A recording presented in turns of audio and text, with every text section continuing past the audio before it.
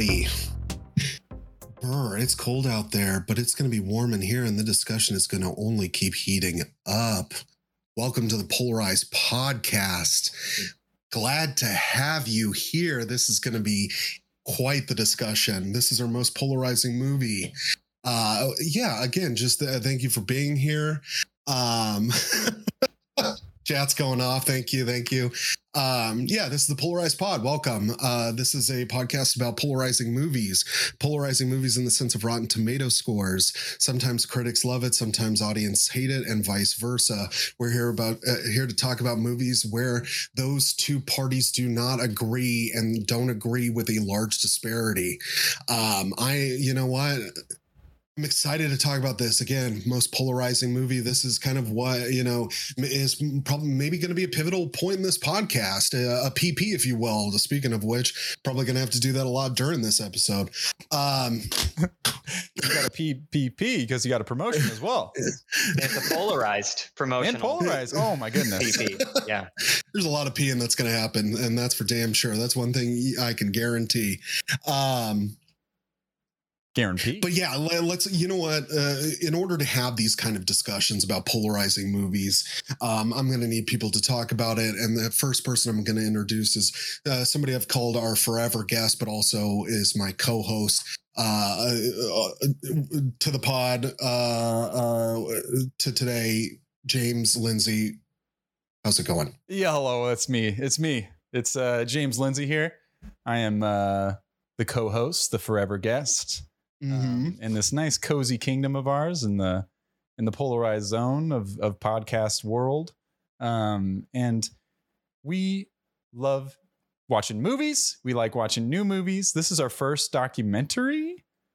I think so. Series of movies that we've done. Neither of us have seen it. It is 99% rated 99% by critics and 10% by audience. Knock Down the House. Knock Down the House. That's the movie we're talking about today. You've even said the title, but it's Knock Down the House. We're seeing it now.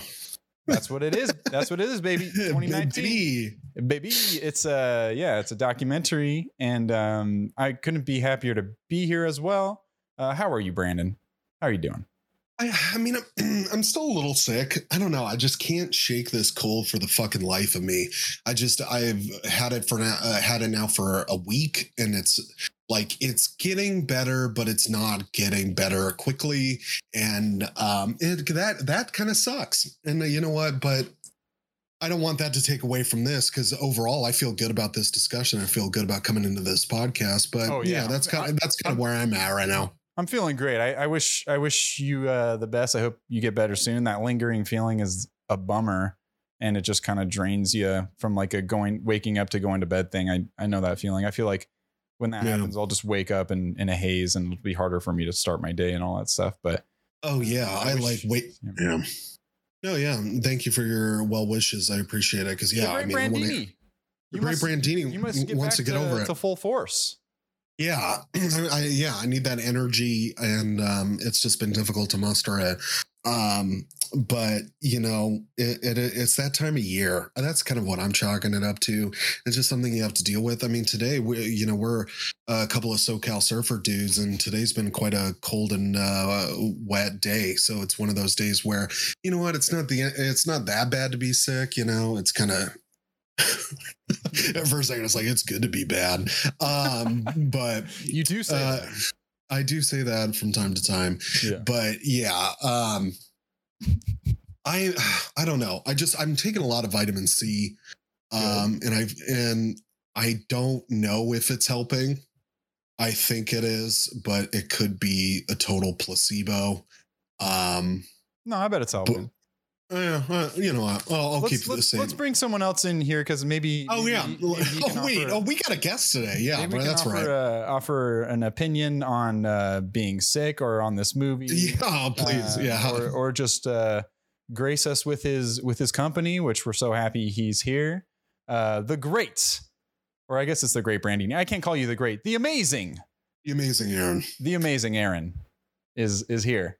And hey guys. Welcome, man. Welcome. How are you doing? What's your ailment? Yeah, what's your sick regimen? First question. I'm doing well. I have some blisters on my feet. If we're talking about ailments, I played ultimate frisbee this morning in the rain, and wow. I'm leaving in a week to go to Guam for deployment for the Navy, and my running shoes are packed up, so I just like grabbed the only athletic shoes I have not coming with me, and it was the wrong decision. So I screwed my feet up running around on turf. Was it worth it? Is it just touchdowns? Did you get the frisbees? I don't know. It was a great game. We had a lot of fun, but there were some great plays out there. But yeah, I don't know. I would have dug into my bag and gotten my better shoes out if I could do it all over. Brandon, I hope you feel better soon. So thank you. Always a bummer. Yeah, hindsight's 2020 though on those shoes. Play some ultimate. I know. Yeah. Right, and then just get leukemia or no, not leukemia. What is it? Shit. Damn. Pneumonia. Pneumonia. That's what I'm. Whoops. Leukemia, pneumonia. In my mind, they're the same thing. Apparently, yeah. Playing frisbee on a radioactive dumping ground. Something like that. Yeah. With some asbestos, some sort of frisbee made of asbestos or something. Right. Mm-hmm. But yeah, Aaron, have you seen this movie before? Has it? Yeah, let's get into it. That you're. Yeah, I mean, let's screw this small talk.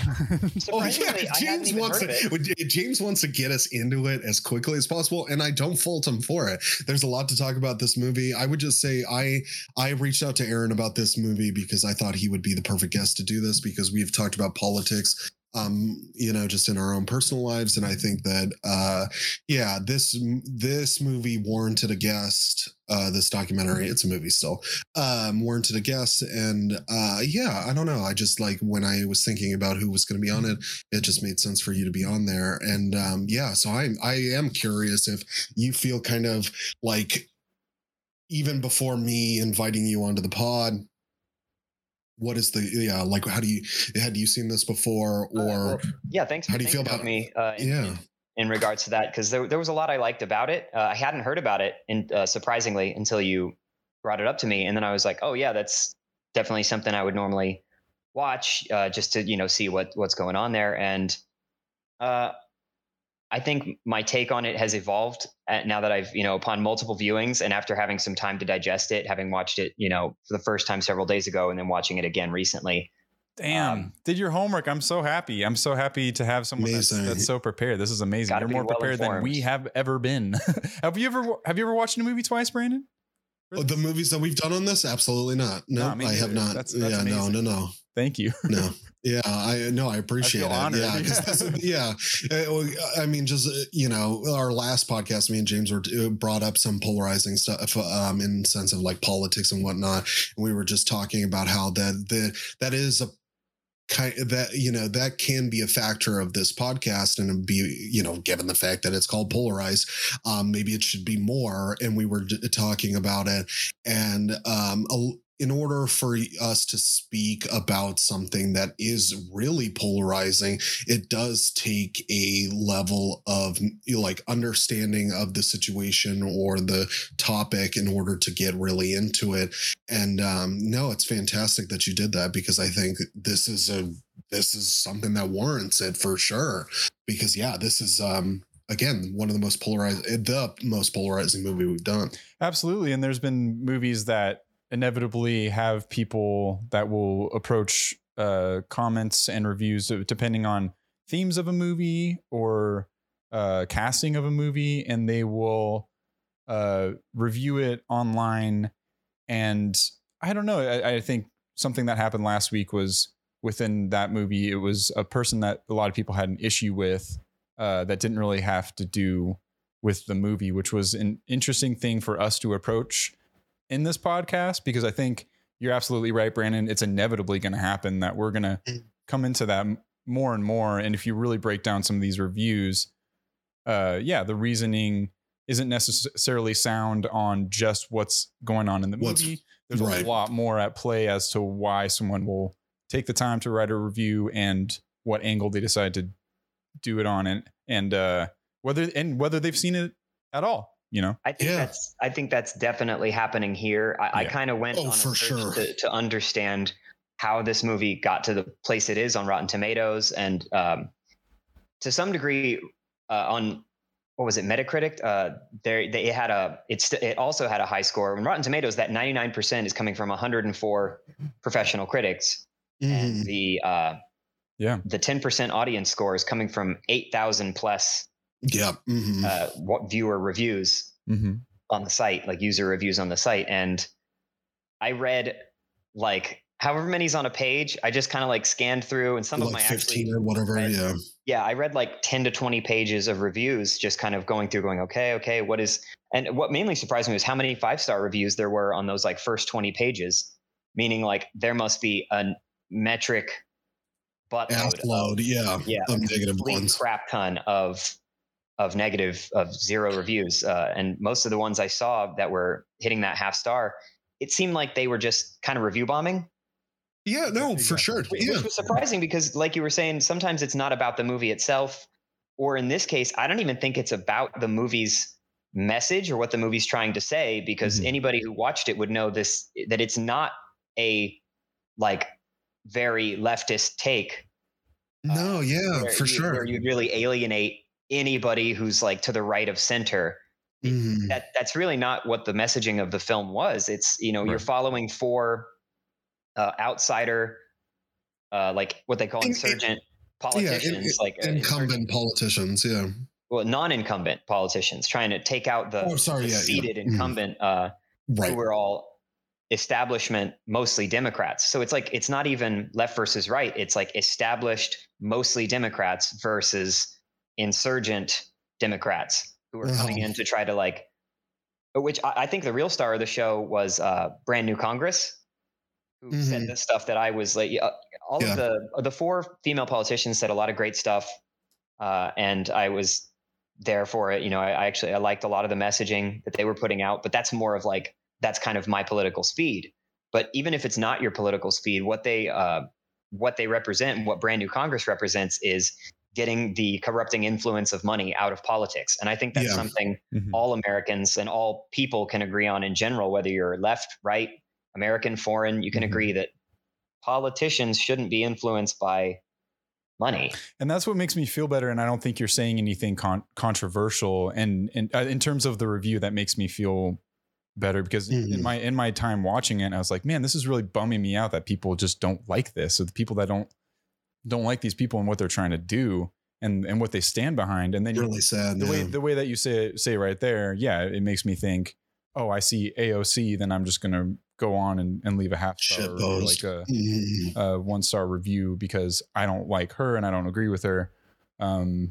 Which made it that much more poignant and effective of a documentary, seeing how, I know that it's pointed in it's a documentary, so it's manipulated in a way to show you the best sides of her with the worst sides of everyone else. And that's just how a documentary kind of works and everything. They're trying to show you a certain story and all that, but how she came off and everything just seems so natural, and to the point where what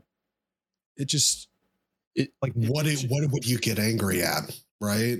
That's kind of what I felt over and over. There's a couple moments, and it didn't seem like she was putting on much of a show. I know it's a documentary. A little bit. You're a politician, like you have to. It's part of the territory. And you mentioned political speech. Yeah, it's like I'm going to be there for it, like you just said as well. And I will. My ears will perk up, and I'll listen to it and be more inclined to go on the ride for it and everything too. But it was as much that as also just seeing how, like an outsider or someone who's not entrenched in the political system would go about running for Congress. And I thought that was really staggering. That was my main educational takeaway, was like, wow, there's so much work goes into running a non-corporate PAC money funded insurgent campaign against your own party. Like, it's right. A huge amount of work and outreach, and it takes more than just that one politician. The face of the campaign is just one person, but seeing the work that the teams behind each of the 4 women put in, which is like really impressive. And, 5 or 6 people, seemingly, like 5 or 6 people giving up their whole lives, their whole livelihood for the duration of the campaign to just to focus full time on this. Yeah, and just like lease a space in a fucking strip mall as their headquarters, and then they're taking spray paint cans and stencils and putting them on signs, and then walking around and just knocking on doors, which is why this is called knocking down the house, is because, I mean, it's talking about going against the house, which is the House of Representatives, the establishment and all that, but also too, the knocking portion is just the work that they have to do in order to get their message out to their constituents and the people that are in their community. Right. So my question for the people who are like review bombing this, who got together on, I don't know, Parler, and we're like, let's take this freaking awful left-wing propaganda movie down. Let's take them to the cleaners and make them look stupid. It's all socialism. To those people, my question is, did you see the movie?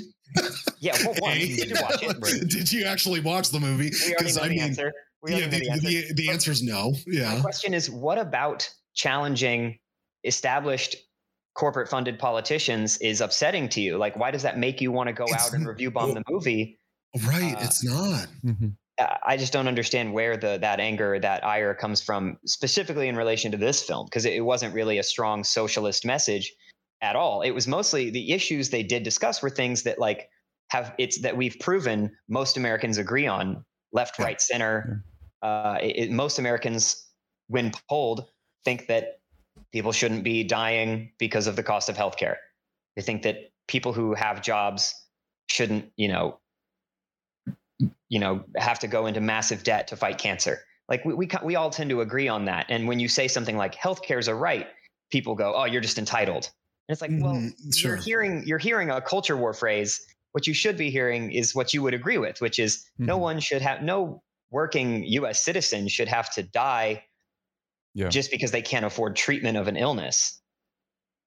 Sure, absolutely. But then there's a lot of ascribing of other political motives to that message that doesn't fall through. And then, to get back even to Rotten Tomatoes itself is a poll, and I think that's what's going on here as well. I mean, maybe I'm just dragging out saying it a different way, but it's people showed up to the Rotten Tomatoes poll and voted against AOC, and that's I think why this is so polarizing is because they politically charged people felt the need to approach this as like an approval rating poll or something for a person rather than the movie and the story and the narrative and what they were trying to show. And then also the only people who get to vote on AOC live in New York's 14th district. And that's only 0.01% of the country. So the other 99.9% of the country said we would like a vote. And we more or less unanimously think, no, we want someone else. Yeah, and those same people that are voting against AOC, which to your point is really actually just comes down to the people in her district, are also the same people who think the election is a fraud and then are for stricter voting rights, but they have no problem just levying their opinion and their voting preference to something that doesn't actually apply to them. They're not watching the movie. They don't realize they're also voting against the filmmaker, the filmmakers, the two women who put the documentary together. They're also voting against these other 3 politicians who I quite liked. Amy I liked him a lot. And Paula Jean Swearengin. There's special place in my heart for Paula Jean Swearengin, but I love the other 3 candidates as well. She was ripping apart those weeds and in the rain and everything, and getting that whole thing set up to do her speech. I don't know. There's so many emotional parts in this, but it was just like a lot of it just, me reminding myself, it's like, why do people hate these? It baffled me. So it baffled me so much because especially with Paula Jean, it's like, I don't know. What about her like stance on stuff are you really that against? Like, she's from your community, she cares a lot about you, and she wants to have your voice represented in Congress. It's like, so just because she's a Democrat, she's just a huge piece of shit socialist that shouldn't be given the light of day. It's like, I don't really get that. And I just want to maintain the status quo and go with what's already been happening. I mean, it's Crowley, right? Is his name, and him in New York, not being challenged for 14 years. And to me, yeah, it's just so fascinating. Yeah. And then the sense of complacency within the community and how fed up people are and how bored and tired out he seemed and everything too. It's just, I don't know, like that again is not, and they said it in multiple ways throughout the documentary, but it's not left or right. It's up and down. Yeah. It's what do you object to? Why all the people who are voting no, voting the movie, what do you object to about regular citizens leaving their work life to pursue politics to better serve their community than the standing, establishment people who are holding that office? Like, what about that do you object to? Those are the same fucking people that are like, the reason I love Donald Trump is because he's not a politician.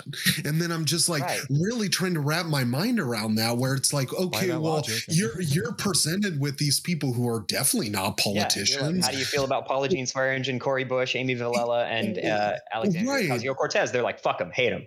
Hate them because they're socialist Democrats and they're ruining our country. And it's like, I don't get that. Like, okay, so from a political standpoint, I could understand that you, as if you're a Republican, being really opposed to the like apparatus that is fostering those people in order for them to succeed, because they're more or less injecting like what are the platforms or like issues that the overall party is like interested and wants to promote, and kind of facilitating a little bit of that narrative into the talking points that these candidates are like, using when they're doing their like town hall meetings or whatever. But this documentary doesn't really get into the broader socialist, progressive, democratic viewpoint or like political talking points. It just really focuses solely on like, here's a group of women who are trying to run for office, and that's it, like period, end of the sentence. Because I don't know, like they kind of all have varying interests that are very like unique to where they come from.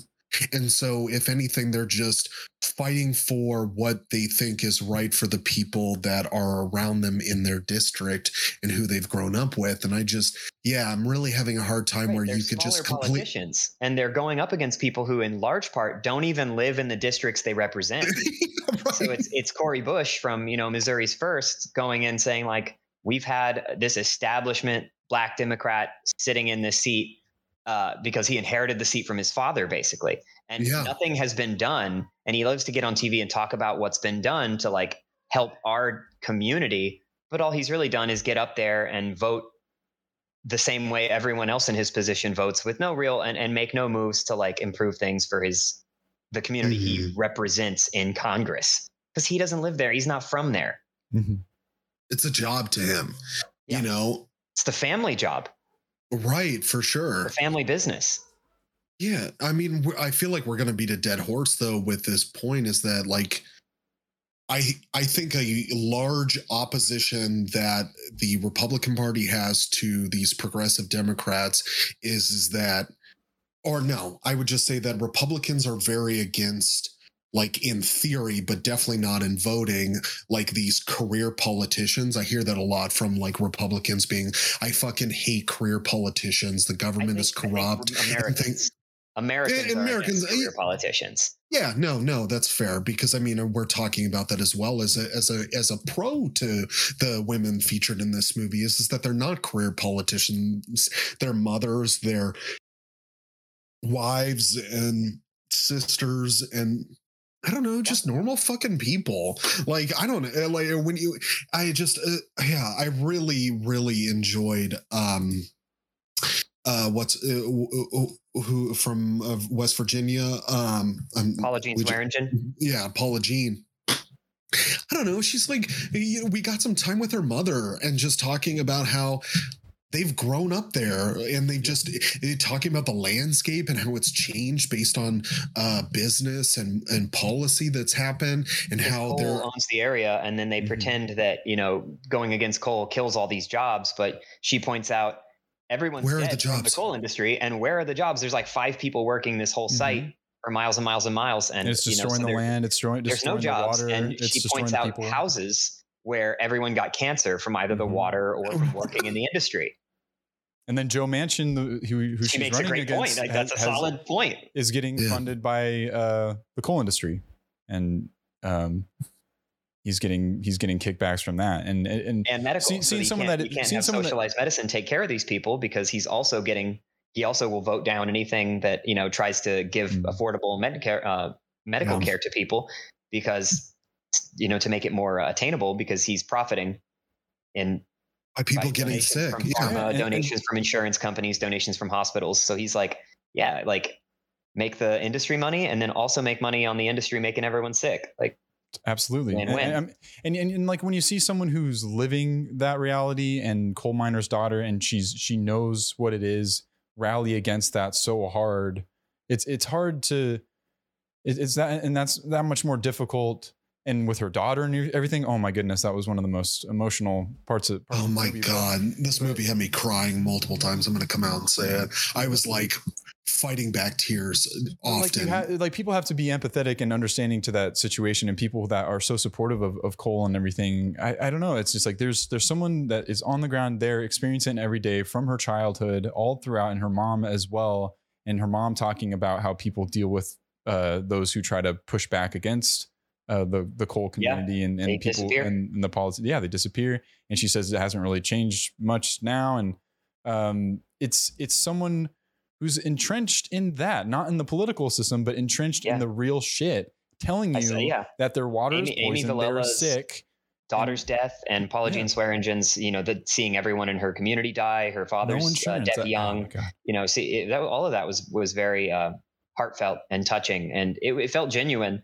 There were parts of the documentary, like we discussed, where it felt a little like political punchy, and you're like, okay, I mean, maybe leave that out. Maybe they were pretty good about not editorializing heavily, but there was a couple times where the music and the editing, they're kind of tugging at the heartstrings a little bit unnecessarily. But I found Paula Jean Swearingen and Amy Villa's stories and reasons behind their campaign compelling enough without the editorializing. Absolutely. I mean, it's a documentary. They're going to manipulate it with the editing and the music, and absolutely in their own way for sure. But even without that, I thought the thread that was cast, despite the documentary trying to make this connection, was the fact that Crowley was actually, she was from Nevada, wasn't? Who's from Nevada?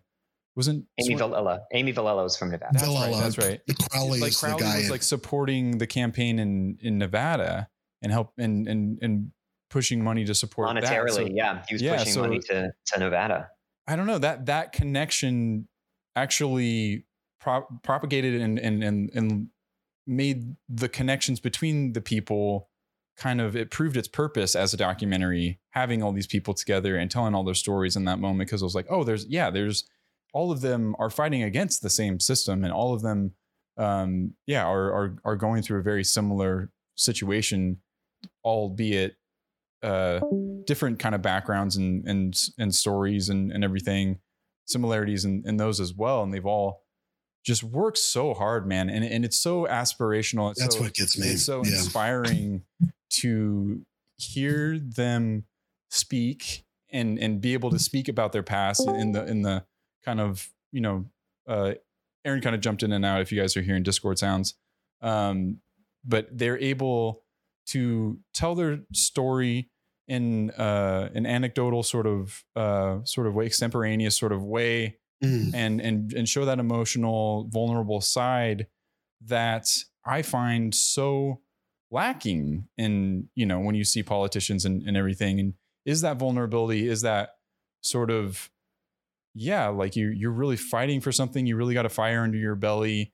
And also, I'll just say it as well. It's like AOC is a millennial, and she is a millennial, right? And it's just to see someone with a voice that sounds like ours was a big deal, man. That's a big deal. That just like really gets you all fired up, because it's like, it's just, I mean, it's inevitably going to happen, but seeing that transition of power onto the next generation excites me. It excites me hearing how effortless her vision is. Like, she doesn't have to think about it. She knows the things that are important to her. And hearing that meant a lot. But I was, Aaron, you popped in and out for a second. I was just kind of talking about their own personal stories, how emotional that got me, how important it was to see that about 30, 40 seconds of it, but I was there for most of it. Yeah, within a politician just being such a hard worker and in a working class sort of field. And I don't know, from working in restaurants and everything myself, it's like, it's just so admirable to see someone do that, because you know that they can, if they can do a full day at a restaurant, close and open restaurants, it's like, oh yeah, they know what hard work is. Like, I think you hit the nail on the head talking about, that transition from of having millennials be present on Capitol Hill. And it's the fact that she and her election, the AOC in particular, was such an upset. Of the 4 women that the documentary follows, she was the youngest. And she definitely represents sort of the movement of our generation into politics. And it's not that we are too young or too inexperienced to like be part of that world. Like we have a right to engage in our own representation. And the fact that we can get elected into office, even though as of now it's just 1 or 2 of us, people of our age group, that speaks for itself, that the popular vote has spoken and is saying these people are the ones we want to be representing us. It doesn't represent the evils of some nebulous movement to destroy the American way of life. It represents the will of the people of this country.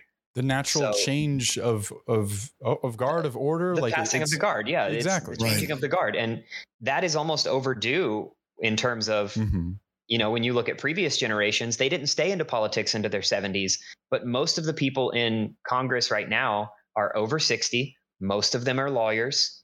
Most of them have been in politics their entire adult careers.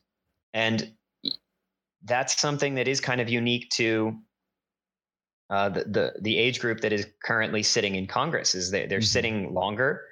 They've never done much else, most of them.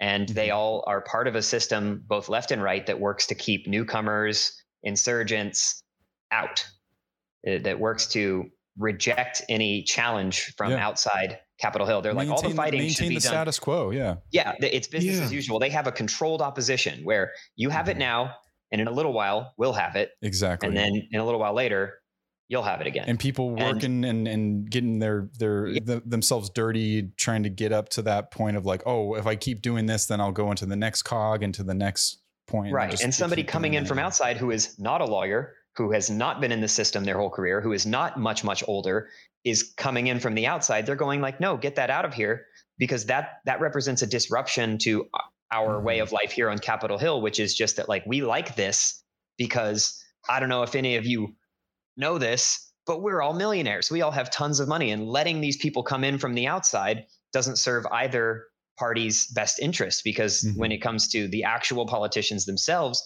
they want to keep fighting each other. They don't want to fight outsiders, because oh my God, you're so on popular right now. Yeah. And outsiders represent a disruption to the flow of money and its corrupting influence. Dude, you're absolutely right. And it makes me think that up versus down rather than left versus right. And they were the establishment versus, them being the underdogs of all of this. And you're absolutely as you right. said, millionaire versus working class.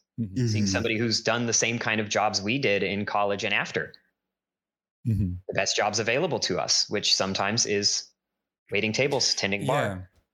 And as if that, I don't know, maybe not in a lot of places, but even to think that someone that's like shame someone for having that job I don't know, that blows my mind that people would even think that way. But I don't need to repeat a point that I don't believe in just to argue it. So that's pointless. But apart from that, I don't know. Yeah, we don't need to go through this all the way. It's just there's so many broad sweeps of it. As far as a documentary going and a film and all of that, I thought the presentation and the editing and how they connected the stories was done effectively. To me, I think that most effective part was the canvassing and the knocking on the, I keep wanting to say knock down. They were trying to knock down that house. They were knocking so hard on those doors. They're just like, let me in. Get rid of this house. I'm knocking down this house. The call canvassing and the canvassing by door, like that's gut wrenching to watch because most of us have had to do cold calls at some point in our lives. Or something to that effect. Yeah. Something like that. Yeah. Gives me war flashbacks. Yeah, but it's like that's the thing. It's like the people who even review and didn't see the movie and everything. It's like, yeah, just to picture them getting in the room with any of these women and have them have a conversation about what they believe in and what they want. It's like, I don't know. It's just I feel like you were kind of touching this point. I think earlier, Aaron, was just like, I don't think there would be that much difference. And even if there was, they're so effective at their rhetoric and having a conversation with people and an argument, that they're able to get to the bottom of it and still maintain a sense of decency and control over the situation and come to a peace about it instead of getting so hyperbolic and so my side versus your side. And that's seen those, just one-on-ones. Well, that's what happens when you talk to people in person and you're not doing it for an audience, like on Talking Head Television, and you're not doing it on like Twitter or Reddit. But when you actually talk to a person, you realize pretty quickly most people just want to be heard and to feel like their opinion matters. So if you're willing to sit there and listen to somebody deliver what you're pretty sure is an ice cold take, and you just go, okay, I understand that that's how you feel about it, and this is how I feel about it. And they go, well, you don't sound, that's not crazy. I disagree, but I don't think your point is too crazy. And you go, yeah, thanks for hearing me out, because I heard them out. They were willing to listen to me, and I know I have good points to make. Like, so in person, that's what happens when you sit down to talk to someone, is you actually get somewhere. You gain perspective. Both sides should gain perspective in that situation. Yeah, and I think it's something that is now a fallout from the COVID, like not era, but the COVID times that we're in. And obviously this was leading up to it as well because of the internet. Really, the internet is the cause of a lot of these contention is that like we've already mentioned this already, but like if you were to actually have a conversation with people with opposing viewpoints, more often than not to say all the time, but more often than not is that there are a lot of things that you're probably going to be motivated similarly on, that you want to see change happen because you just innately, as just a human fucking being, like you're just, have a predilection to, I don't want people to have to deal with this, or this is really important to me because it helps people get better, and they have a tendency to be somewhat similar. It's obviously just the execution of them that is different, where politics come into play, is like how do we raise money to solve this problem? It would probably be a big one in my mind, is the difference between the two. But when it comes to what the problem is, I feel like it isn't. Yeah, certain things are pretty different, but there's probably a lot of, I'm going to just posit, there's probably a lot of similarities in things that are an issue that, whether you're Democrat or Republican, you do want to solve, and it isn't that polarizing. Right. I think we all agree on certain issues that need to be resolved one way or another. And if we were to sit down with anyone from any age group and from any voting demographic, we'd be able to agree that, like, here are some problems that need solving. People are dying because they can't get insulin. Children are dying in school shootings. We should have solutions to these problems. I don't think anyone's going to say, I don't think so. I don't think there is a problem. I think it's fine. And you'd go, oh, I'm talking to a psychopath. So smile and nod, walk back out of the room. Everything's fine. Because we all agree that there's these larger issues, both really big and visible and like covered by the news cycle, like school shooters, and like less covered by the news cycle, less visible, like people not having access to cancer meds because of price gouging. So you kind of food instability in children. A big one, huge. You don't want a politician coming up and just being like, "Yeah, everything's fine. I'm doing great. We're all good." That's not going to be how.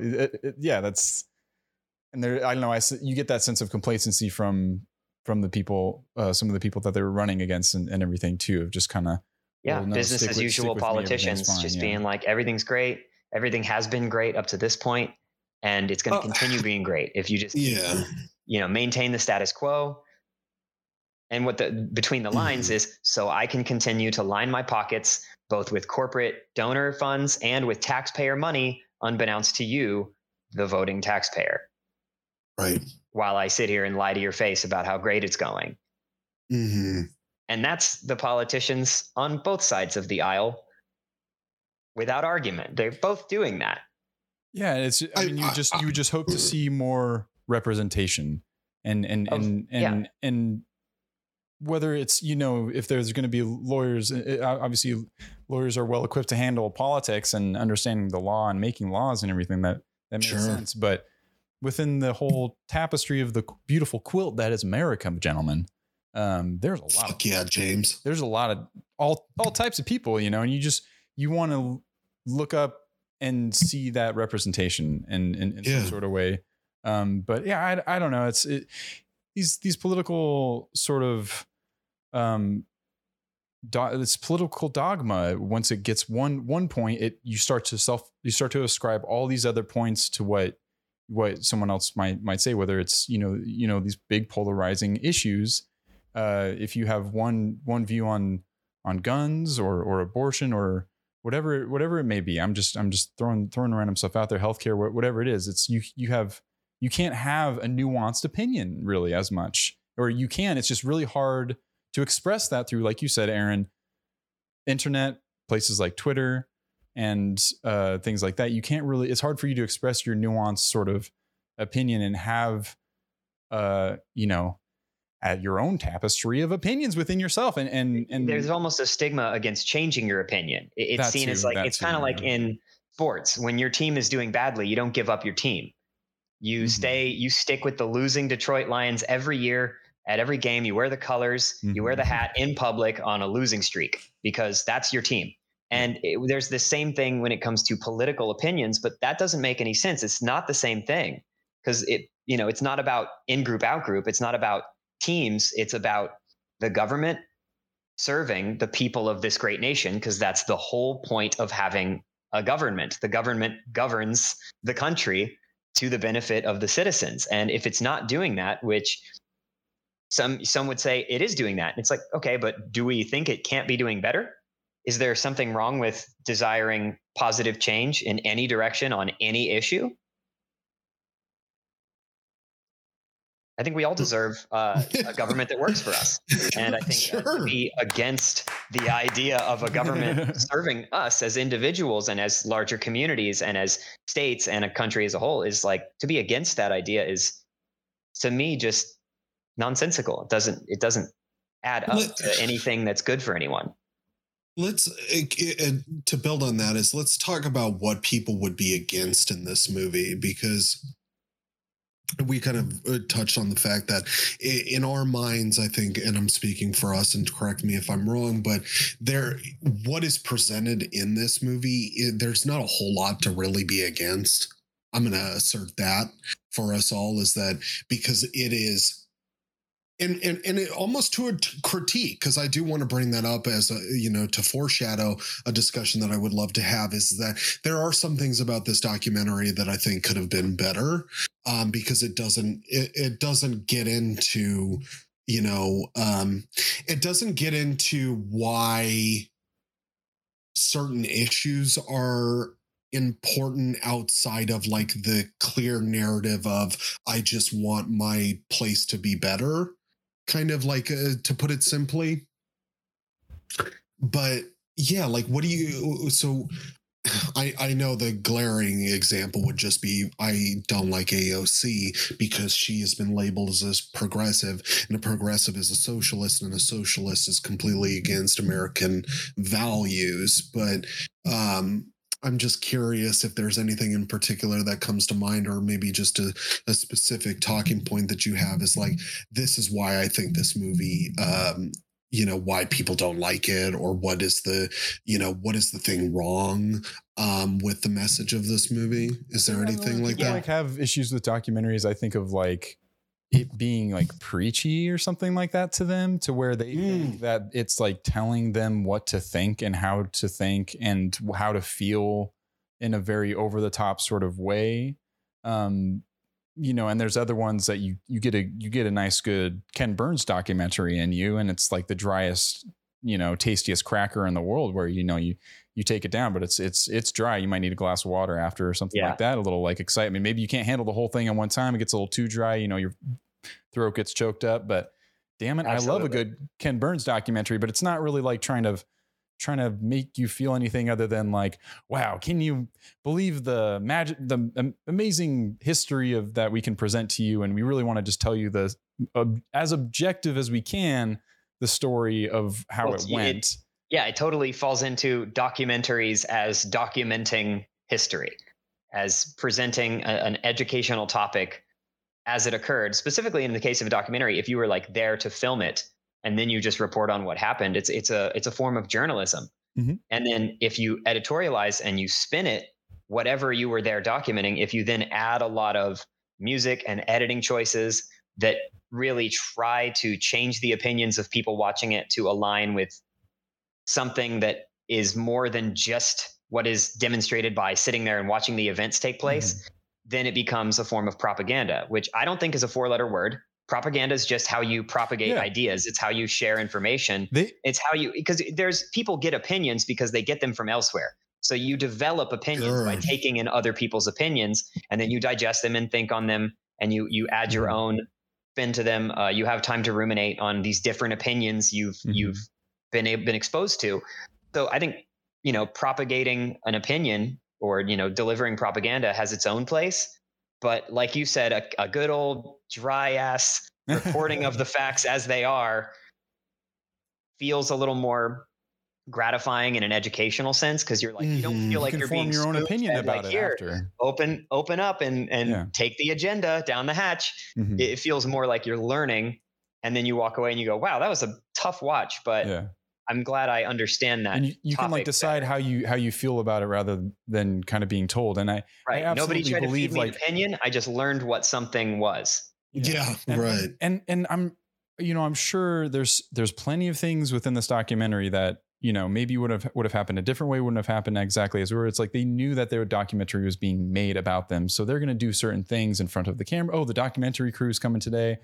I'm going to go canvas and knock on some doors. Guaranteed they're going to be doing that as well. But it's like, oh, documentaries crew is like, oh, I'm for sure going to do that day because documentary crew. And then we'll do like office work the next day. But it's like, let's make sure we schedule the canvassing for when the documentary crew comes, because people are going to want to see that, and that would make me look really good. That's just part of being a politician. I understand it is propaganda. And that's essentially a part of what people would have an issue with this documentary would be viewing it as leftist propaganda or something, you know, and something that's trying to shove an idea, a set of ideas, a set of beliefs down your throat.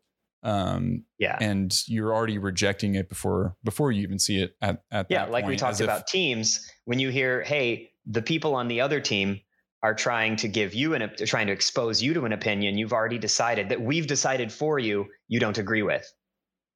So you need to reject their attempt to share this opinion with you, because what they're doing is wrong and bad. And, you know, you should be upset that they're trying to share this opinion with you, because we already decided for you that you don't like that opinion.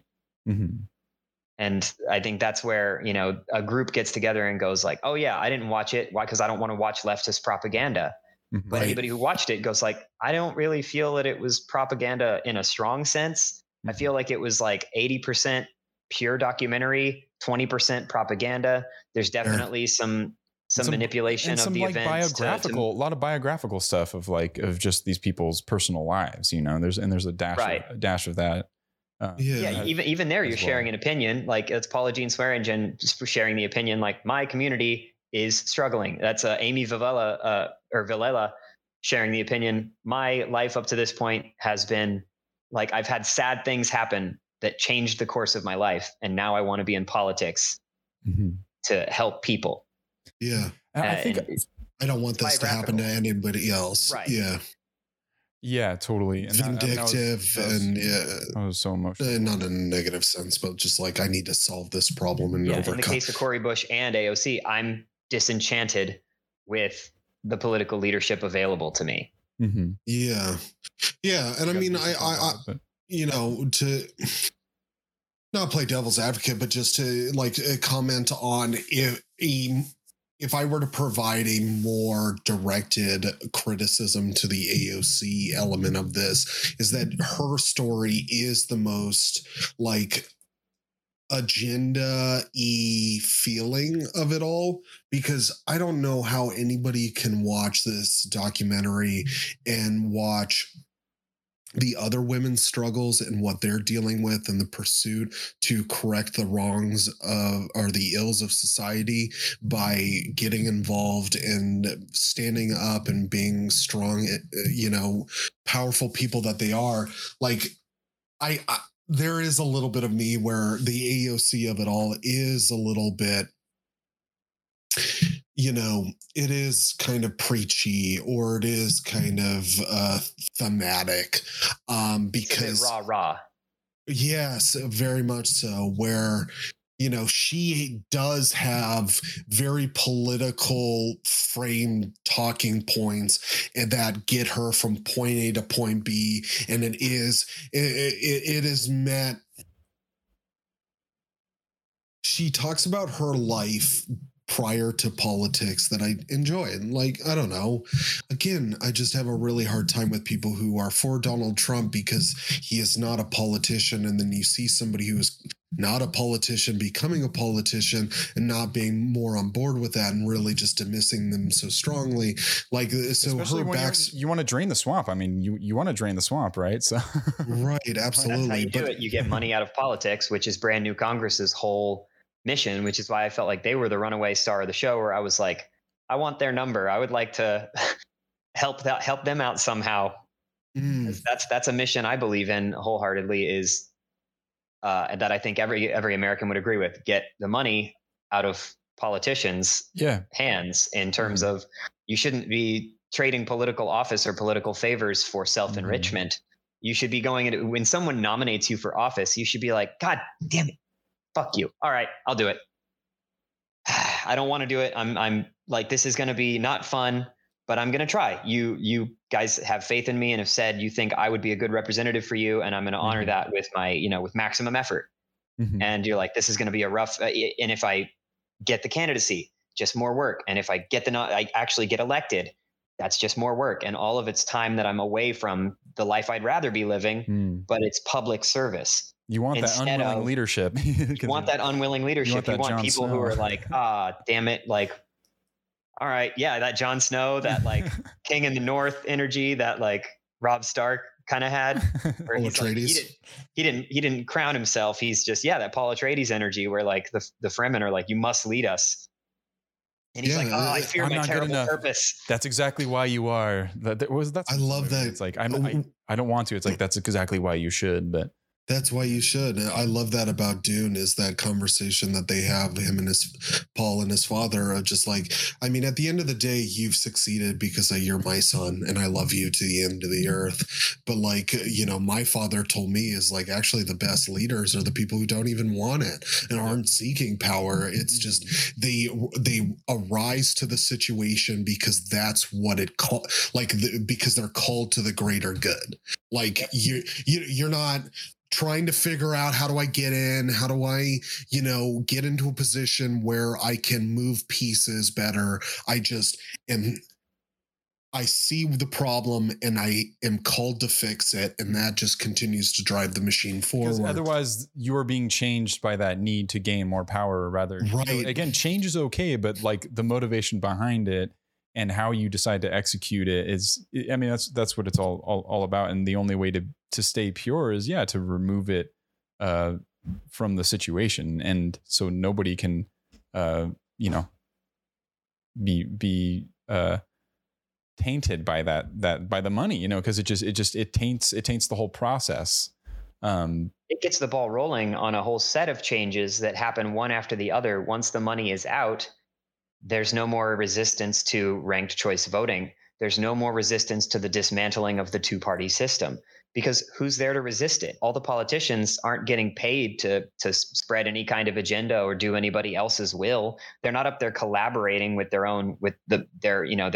fellow politicians. They're up there trying to serve their own community, constituents, country. They're up there just trying to do the job best they can because they're all there without the promise of self-enrichment. They're there and they will just change on their own volition. They're not going to change for a paycheck. Oh, if you give me this, then I'll do that. There's no quid pro quo or anything. It's just right. You know, and these things I'm on a path. Those things that I just mentioned aren't a leftist agenda. It's not a leftist move.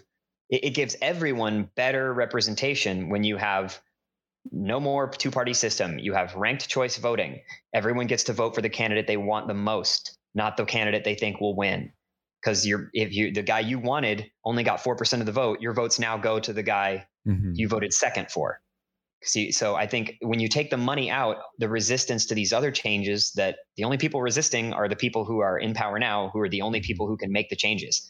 So if you get people who are in power now out and replace them with people who aren't corrupted by money and who aren't complacent in this system that they use to enrich themselves, then you can see these additional changes take place that I don't think are left changes or right changes. They're just changes to make this a better representative democracy. If you like representative democracy, you don't want to see a shift towards socialism or some other form of economic organization, which I wouldn't be against. But if you don't want to see that, so you say you hate socialism, you love the American way of life, you should want to see the best representative democracy the world has ever seen. And if you think that it's currently the best representative democracy the world has ever seen, you should want it to continue getting better. Yeah, by getting challenged, because anybody who's lived a fucking human existence knows that the only way that you get better is you're challenged in your life. Like, when are you going to get better if you're just doing nothing and you're not getting challenged? Like, okay, so what? You don't give a shit about like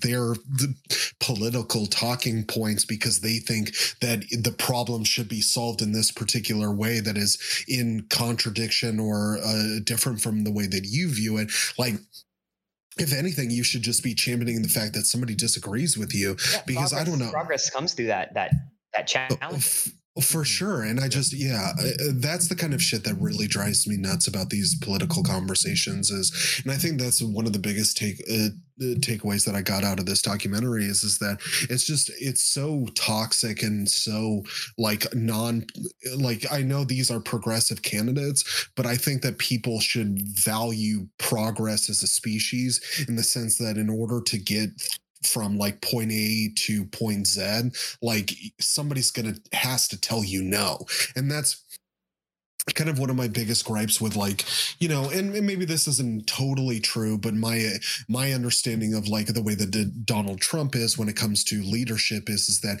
he surrounds himself with people that tend to agree with him, because it kind of just like it allows him to move more quickly to the things that he wants. But I have seen so much like literature and so many videos and discussions when it comes to like progress, when it comes to other facets outside of politics, tech, health, whatever, where so many people that are like thought leaders in the industry will say that people who varying opinions is why America is great or how we've been able to progress so quickly is because we don't have an authoritarian rule, or we don't have a culture that promotes just like everybody agree with each other so we can, you know, just kind of move along. It's like trying to get varying opinions, which is just also naturally happens because we are so diverse as a country.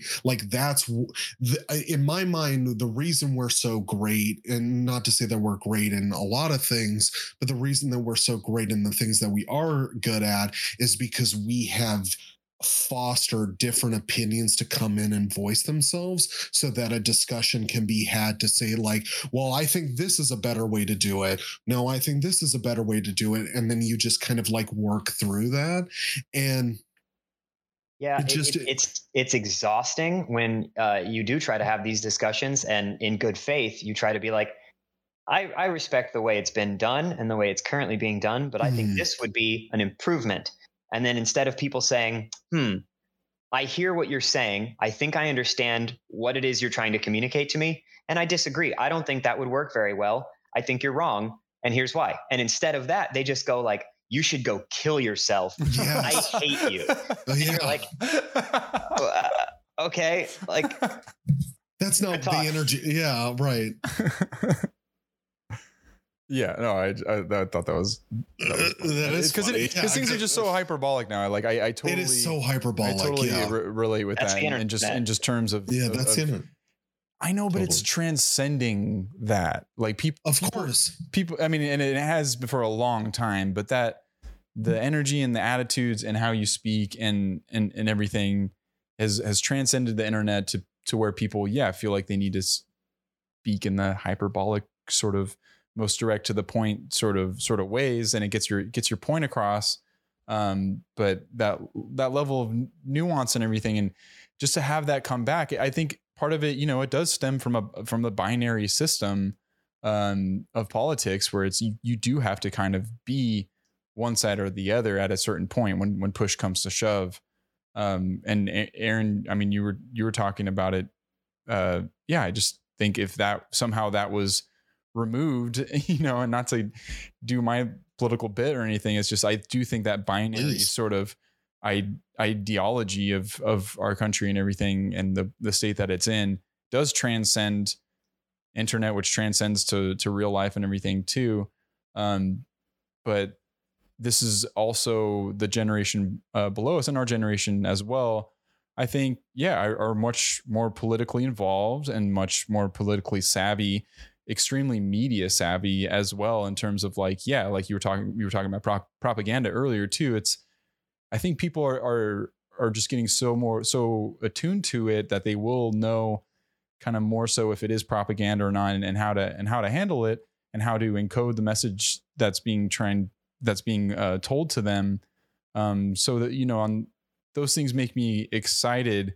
It is frustrating seeing people with such good hearts and such amazing work ethic have such a hard time and bang their head against the wall trying to do something, and the opposition pulling these tactics that seem to be just so entrenched in the political system that it's hard to learn them in that moment, because you're too busy taking care of your kid, working your day job, and and it's definitely heart-wrenching watching this. People barely have the time to like be an educated voter, and these people are trying to run for it. It's like I can barely understand what I'm voting for sometimes. That was my rant. I'm here for it. I feel that. No, yeah, I think it's exhausting to go further on that, like to see then those people who are making the attempt in this documentary getting to follow 4 of their stories, and to see 3 of them fail. Mm-hmm. It is kind of heartbreaking. You're like, oh man, they tried so hard and got so far, but in the end, it doesn't even matter. Mm-hmm. Hashtag Lincoln Park, but they R.I.P. Chester. R.I.P. Chester Bennington. But it does. For those who don't know, I don't know if we mentioned it, but for those who don't know, AOC was the only one who got the nomination, and then later won the seat in general election. The other 3, Amy Vilela, Cori Bush, and Paula Jean Swearengin, did not get the nomination at all. So they lost to their incumbent opponent. And then 2 years later, Cori Bush did get the nomination in her same first Missouri district. And she did end up winning the general election 2 years later to take the seat. So Cori Bush is now in office along with AOC. Mm-hmm. Paula Jean Swearengin moved on from a congressional seat battle to a Senate seat battle, where she did get the nomination. And then she lost to her opposition Republican candidate by 40 points. I didn't know that. But she did get the nomination to Senate. And then Amy Vilela has stepped back and is not currently active. Mm-hmm. But has said she still intends to pursue this.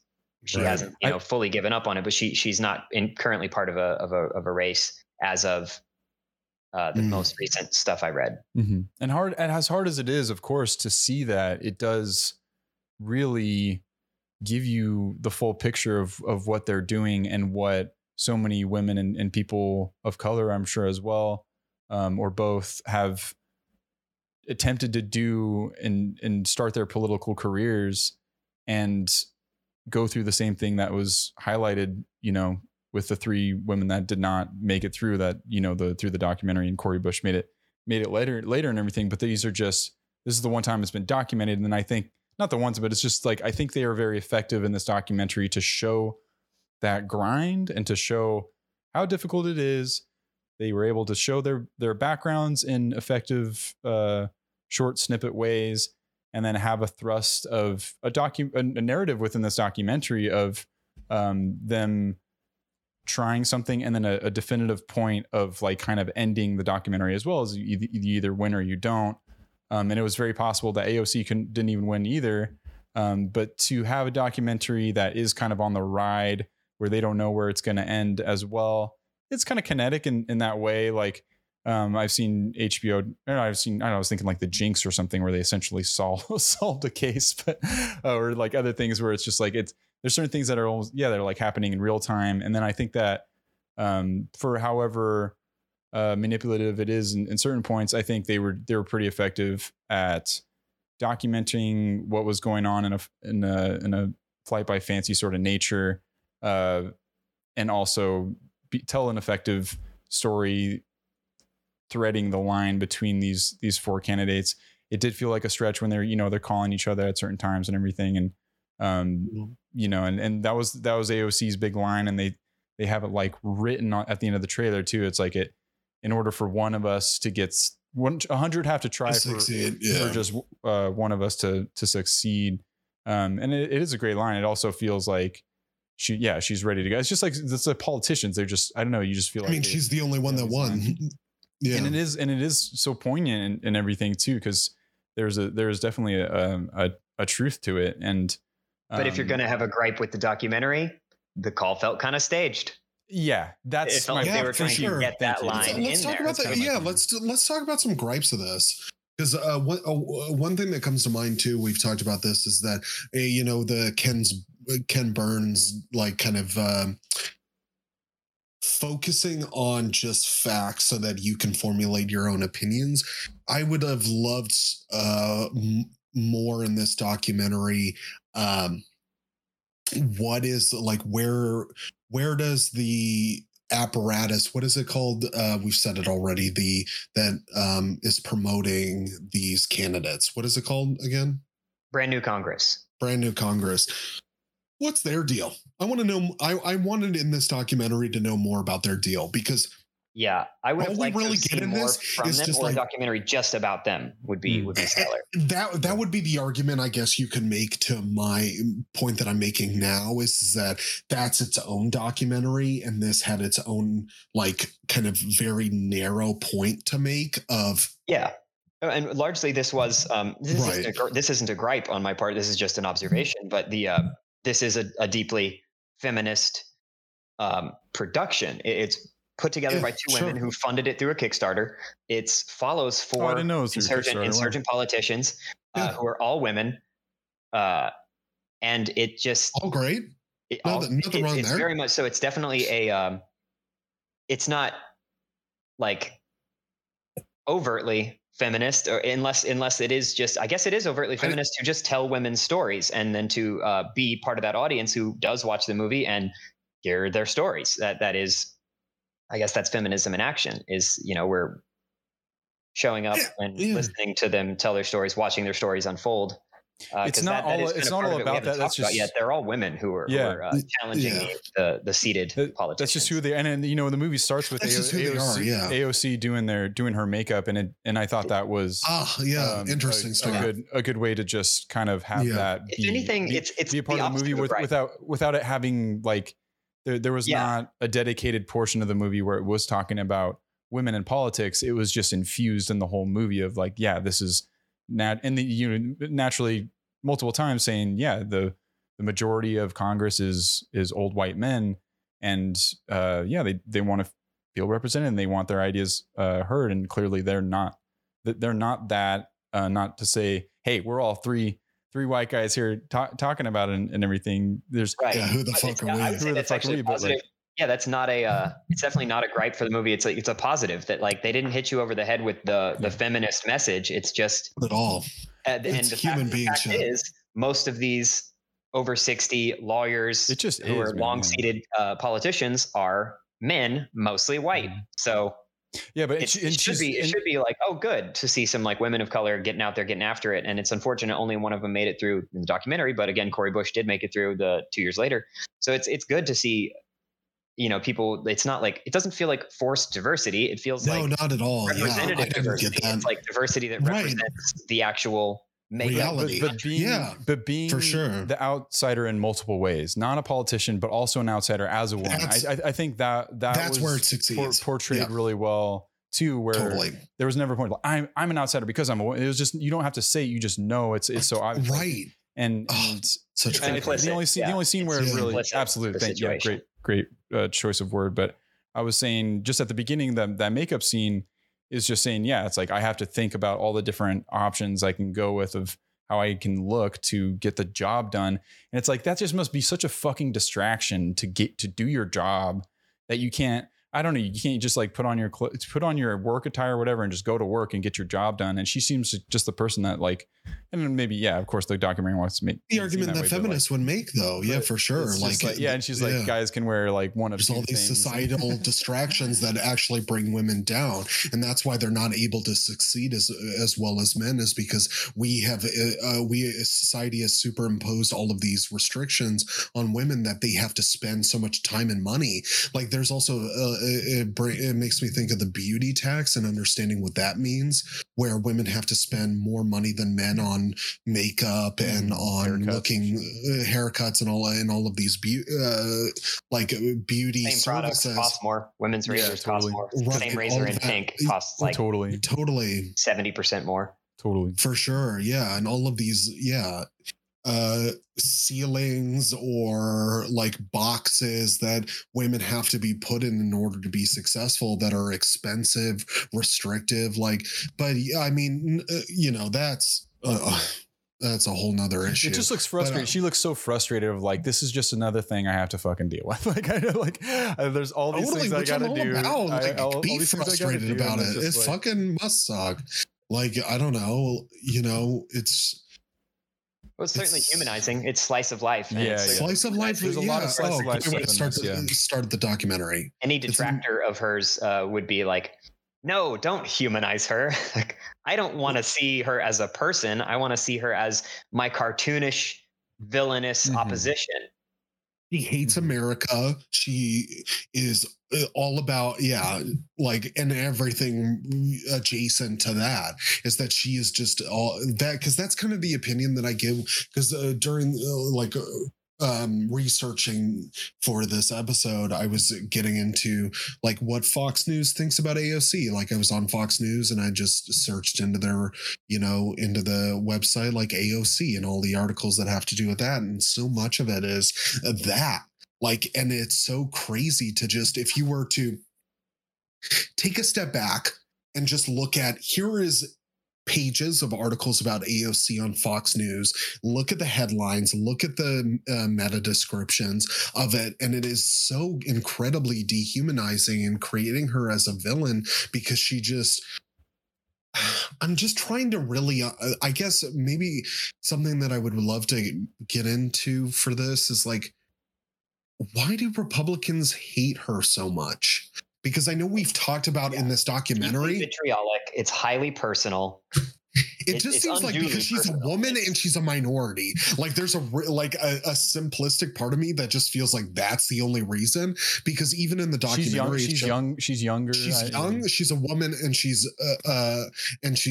a minority. Like there's a part of me that thinks that that's the reason. But then if I were to ask a Republican, they would be like, stop creating me to be this racist. That's not the reason I think that's convenient. I don't think it's the reason. I think it makes it easy for them to hate, because a lot of people who do have these like closet hatred for women, closet hatred for minorities, they can project that without saying like, I get to indulge in my kind of like secret feelings that like women are terrible. They don't. Yeah, it's a dog whistle. They get to live that inside without having to openly say it. I think what it is imagine. I feel like imagine there was a person who is representing. I think this falls back into confirmation bias and like social media bubbles and propaganda in its purest form of like propaganda to the exclusion of other ideas. Like you're propagandized to the point that you don't even realize you're propagandized, because you don't think there are other opinions that are valid. You think you know everything, Just right and wrong. because they tell you everything that you need to know. And I think the reason they hate her in particular so much is she's a living boogeyman that, has been unfairly characterized as being something she isn't.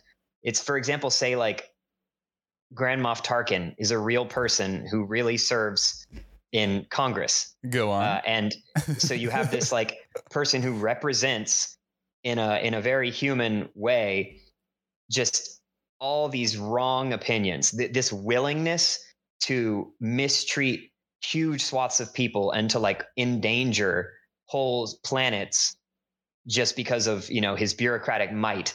And you're just like, but you can't do that. That's so unfair. That's so criminally evil. Like you can't walk around and do that. And you're in a position of power, and it's so wrong of you to misuse your power in this really evil way. And so they've been fed this lie that this woman from the Bronx has these feelings. She's evil. She wants to destroy your way of life. And she doesn't care that you don't want it. She's going to force it on you. And she thinks that she's in the right for doing that. She's so terribly misguided, she's beyond saving. And she needs to be destroyed and taken out of office and taken off TV, because she represents everything that's wrong with the people that disagree with us. Is because they're willing to hurt you and destroy your way of life and see you lose your job and see you lose your home. And they want to do things that racists are afraid of, but we're not going to say out loud. I think they've like done a good job of painting her into this figure that she isn't. So people are so angry at her and hate her so much because they have a belief about her that just isn't true. She's like we've already discussed what she is, and everything I just said is cartoon fantasy. It's not real. No one is that. No, Donald Trump isn't that. Donald Trump's just an old man. Like so. He's not Grand Moff Tarkin either. No one is. That's a fictional character in a space fantasy, because like only someone in a fantasy can be that purely evil when you have forces of light and darkness actually duking it out in the real world. But like that's not the world we live in. People will use her as a scapegoat and kind of the lightning rod to attribute other things to her that maybe have nothing to do with her or just represent. I think a scare. I mean, even we're streaming on Twitch right now, and our past guest, we got some. We got some. The other Aaron that we have, our past guest in the Matrix episode, was mentioning the Red Scare and anti-socialism as well, and great parallel. Hyper individualism and pull yourself up by your bootstrap. I mean, that's something within the Western world that we pride ourselves on the individual way more than the community, and I also think there's something about her rhetoric and her way of speaking that is so passionate and so emotional in a good way, that you see them say like don't be emotional as a woman, because the candidates themselves in the documentary are saying like men have told us not to be like emotional because that doesn't come off well to people. And to me, it hits me so hard seeing her being emotional and speaking straight from the heart.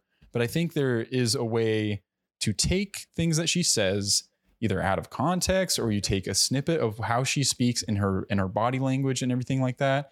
And I think it kind of scares people with how intense she is and passionate. If you don't agree with what she is saying, I think that comes off as kind of, or if you think she represents something that she doesn't actually represent. Then when you see that passion on her face, you see that intensity in her speech, it does terrify you, because you're like, oh my God, like she wants to destroy our way of life, and like look how much people on her side eat it up that she's so like passionate about it, because they think she's passionate about things that they believe are objectively evil. When in reality, she's passionate about things she believes are good changes to pursue. And she's angry and fed up with the lack of energy and that type of that energy that she's bringing to the table. But I think that can be repurposed in different ways by people who do oppose her and take what she does and repurpose into a bad way, which politicians are really great at. But yeah, it's you, Brandon, you mentioned, if it was a guy behaving that way, then it would be, oh wow, he's so passionate and convincing and everything like so that. Confident. I was saying earlier that like the candidates in this documentary and were saying they're scared, not scared, but like they've been told not to be emotional by other people when they do their speeches, because that's comes off bad to the people is what they've been told. And I was telling Aaron that it's just I absolutely love that type of rhetoric and speech and how I don't know, it just really seems like it's just coming straight from the heart, and there's no double thought of anything. It just comes from the heart, and that emotion, I think, means a lot to me, and I think that's something that is lacking as well, Yeah. But I think something you said earlier, James, that resonated with me a lot is something I hadn't thought about, which is that she's a millennial and she talks like a millennial, and she has the same I love jobs it, dude. that the rest of us has. And that's why even the things she says where I'm like, oh, I think that's just, a hat on a hat. I don't like that idea politically because I think it's either, maybe I think it's pointless, or maybe I think like, that'll never work, but I don't like vitriolically hate it. So, but even when I hear her say something, I'm like, I don't think that's going to pan out. I still like the way she talks. Yeah.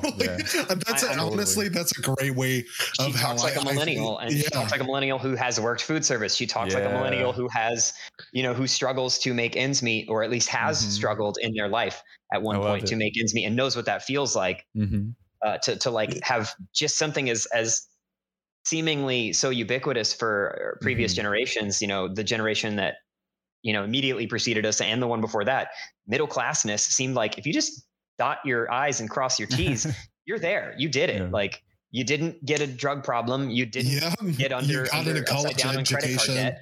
Yeah, you're fine. You're middle class. Fine. Congratulations. And you're white, and you own a house. And you're white. You're a white man. Usually, yeah. So there's a certain way that I think most of us talk, having this shared experience, and even if we are personally kind of doing better than a lot of our peers, just having that shared understanding that like a lot of our peers are struggling and most of us have struggled. And it's refreshing to see the same kind of like vibrancy in their speech patterns, and to see the same kind of like young and technologically savvy and media savvy, but not that like chronically online kind of speech that you get from some people that like can be kind of just like, ugh. Like it feels good to hear somebody talk that way. Even if I don't always agree with everything she says, I'm like, it's nice to hear somebody that sounds like me.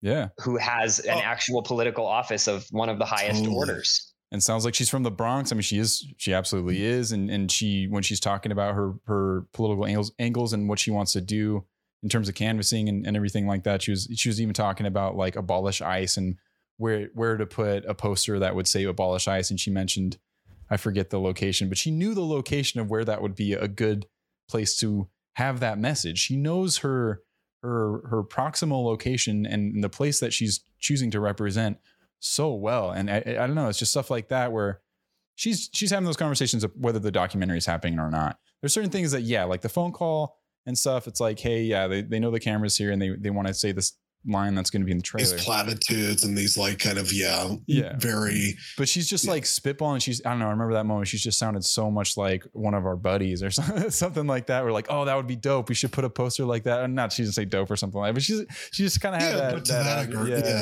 watching her. It's the same watching her nervously walking into her after party at her headquarters and like finding out she got the nomination. The excitement is genuine, and the fear and the apprehension of like, I just don't want to know how badly I lost. Like if I don't go in there, I don't have to be a loser yet. And then to find out that against the odds, she actually made it. Like that was a great feeling to watch that, especially since we don't get that from the other three candidates, because unfortunately they didn't win their seats, but it was or their nomination. And that's where the documentary feels so naturally like it's just almost guerrilla filmmaking, because you're just like watching this. It is a historic moment in its own way, and you're glad that there's a documentary being made at the same time as this happening, because you really get that view of her being just so humble in her victory. And I think the documentary is very effective in those moments when it's not trying to set up this edit or showing past footage, which documentaries always do, of like where they came from. All that stuff is always going to be in a documentary. But if you can be in the moment where something big like that happens and you're already making a documentary about this person, and like something like if you, I don't know, you're making a Boston Red Sox documentary and they haven't won the World Series in 100 years or something. And Fever Pitch, that's what I'm thinking about, the documentary. No, I remember Drew Barrymore, that documentary about the Red Sox, Jimmy Fallon. Yeah, but I was just thinking about, they made a movie about this dude that's obsessed with the Red. This is such a stupid point, but this dude that's obsessed with the Red Sox, Jimmy Fallon, and it's a romantic comedy, and they go to the game where the Red Sox fucking win, like I don't know, for the first time in however many years. And they have like, there's a movie being filmed at the same time. It just was like, wow, you guys got so lucky with that. I remember, I bet the directors of that movie were just like, wow, sure, can you believe this? But I would imagine the documentary filmmakers like, we don't have to do anything to this. We can just show AOC winning. They probably put some music on it or whatever. But you just must feel like, and I'm maybe being cynical, just thinking about it as a filmmaker or something. And it's just like, yeah, this is great. That But then you think also, even if she didn't win, they easily could have been a super effective documentary. The same, it would have highlighted all the points in a more saddening sort of way, but it would have been, I think, equally as effective. I like the feeling that I got seeing the end of her walking up to the Capitol, which is all very manipulative as well. Her walking up to the Capitol, and then starting to ride birds around and talking about her dad and riding birds, like all that. That stuff is very much like, oh yeah, we made it. I don't know. It's just the kind of like. I can't help myself because like it's just millennial cynicism. Because when I watch that part, I'm just kind of like, you can't help it. You're like, yeah. But then, what are you talking about? You got to put it in the documentary. Okay. We're all millennials. We love birds. That's our thing. We just can't get enough of those birds. We're millennials. Ooh, we saw that. We're all like, woo. My people. We also love watching each other succeed, though, on a personal level. Like that's what social media is all about, is just people living their best life, and you seeing somebody succeed in that. And yeah, I don't know. I didn't get a contrived or like put on nature of, how could you? When she wins, she's like, I don't know what to say right now. Like, I had no idea that this was going to happen. And then also her getting into that bar where she's like, that's me on TV. Like, that's me. And then the guy's like, oh, shit, it is you. Fuck. That was so funny. Get in there. Like, okay. He's like, you can't come in. It's like, that's me on the TV. Yeah, that's like out of a movie. And then he's like, oh, fuck, I do notice you. Yeah, so I do. Yeah, that is your face. Yeah. We all felt that at one point, whether it's like a bouncer or if you're like at a wedding and someone's like, so who do you know? Yeah. That's almost like Pretty Woman or something. Yeah. Tulsa see her apartment We're too. All Julia Roberts. We're all Julia Roberts in that moment. Oh God. Julia Roberts. Put it on the t-shirt. We're all Julia Roberts. Oh, yeah, we got to start making shirts. Polarized podcast. Polarizing. Yeah. I love it. With the picture of AOC and people are like, what? We're all Julia Roberts. Oh, I love that.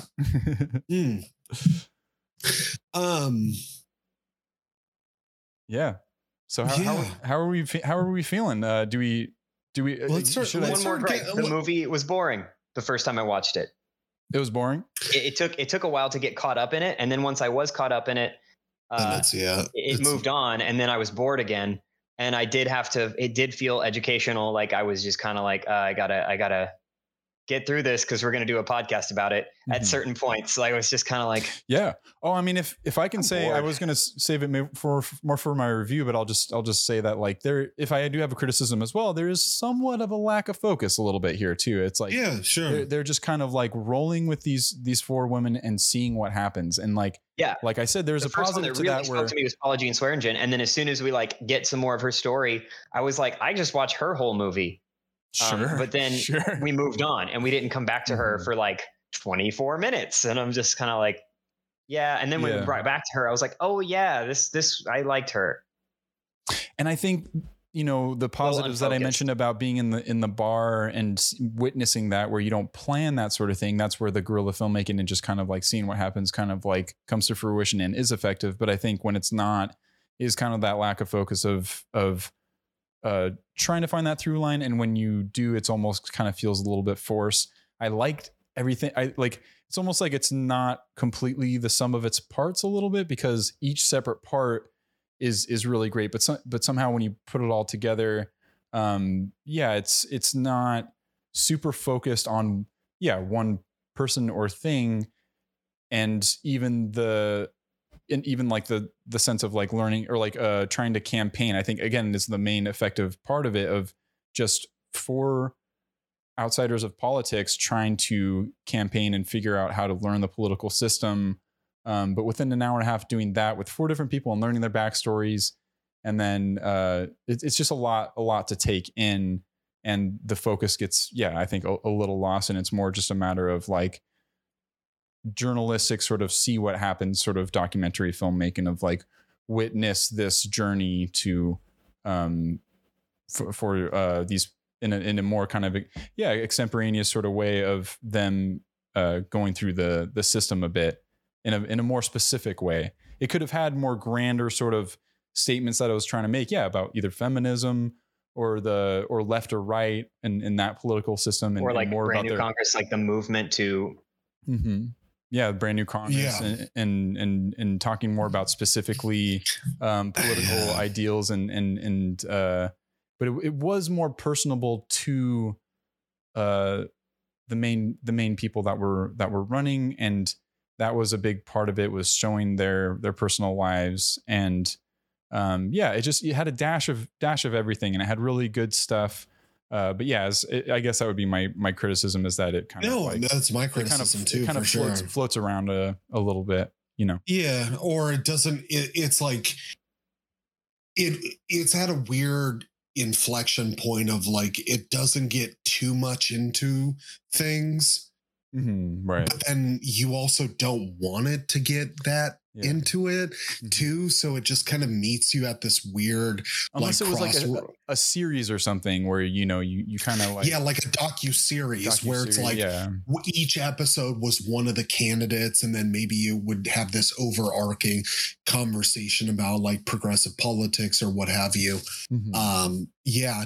That's fair. Cause that's also my gripe too, is that I would have liked to have known more about what the apparatus or what the kind of inner workings of the movement that was sponsoring these candidates and what they were about, and just kind of getting an idea of what the history is or things like that, because obviously they're so fundamental in building up candidates that are running against incumbent people or like establishment people, or just like trying to promote candidates that are for their or are aligned with their agenda. And it would be really interesting to know more about like, them as an organization and get into kind of the history of that, because obviously that organization is influencing politics, because they are obviously supporting political candidates that run for office that end up, some win, some don't, but the ones that do influence, policy and, the conversations that are being had. So that is also my critique as well, that I'll get into at the end. But let's jump into some reviews. Aaron, you still with us? Yeah, I'm still here. My camera's acting up. Okay. All good. We're going to start doing some critics reviews here. I'll peruse on over to Rotten Tomatoes. We again 99% rating by critics. Like, right. You can't get much higher, people. And then you can't get much lower than 10% from the audience, which, I don't know if we're going to find a more polarizing film than this one. Let's get through some of these critics. We will start with let's see here. What's a good one? Let's go with Vanity Fair from Sonia Saraya. What animates the whole film is just how much these women are willing to work, sweat, and fight for what they believe in, with a single-minded dedication that has them panicked, exhausted, and outnumbered. yeah, you really feel like their backs are against the wall. Yeah. From Totally. Leah Greenblatt, Entertainment Weekly, a documentary that captures one of the most electric moments in recent history on radically human terms. Radically human. That's, yeah. Okay. Alyssa Wilkinson, Vox, Knock Down the House is the rare documentary about today's American political landscape that might make you shed happy tears. It definitely did that for me. I was choked up. I was choked up a few points of the movie. Me too. For sure, yeah. I was seriously yeah. Absolutely. Yeah. Again, like it's seeing someone, I like AOC, like be emotional about what it's like. You kind of like replicate it so yourself. Much. I don't know. It's like from a very animal instinct. Oh my God. You start to feel it yourself, just seeing someone. Yeah. And it just all seems very sincere. Right. I just have a hard time. And, we've talked about this already, but like, I have a hard time watching the pursuit of these people's passions and not go like, even if I don't agree with their, agenda or their talking points about how to fix a problem, like these people give a fucking goddamn about what they're doing. Yeah. And it makes me like, and it brings me to tears to think about people caring so much about something, because like that is like the most human and beautiful thing about life, is that you care about something with such like with the explosive nature of 1,000 suns, like that you need to do this thing and it needs to happen because you want life to be better. Mm-hmm. And like not for just for you, but for your community. Not just for you, for fucking all the people that you care about. And it's like, yeah, okay, should we tax people more to get us there? Like that's not the point that's being made here. It's about loving people and about pursuing things enough and with a fervor that it's like, I don't know, like you're willing to put up with so much bullshit. You're willing to put up with all of these hurdles. Something we haven't mentioned in this, and I'll just briefly mention it before we get totally into our reviews, is like there were a couple moments in this documentary that brought in activists from Martin Luther King's era and like kind of like adjacent like Black Panther stuff, and just their opinions about how the people will work towards bringing you down, like, and work towards making your voice not be heard because of X, Y, and Z, like they're things that they're coming for you kind of attitude. And like, no matter what your political leanings are, it's like, these are Americans. Like this, I fucking can't stand this whole socialist, like the people like having a European mindset about politics and economics that are ruining the fabric of American society, where it's like,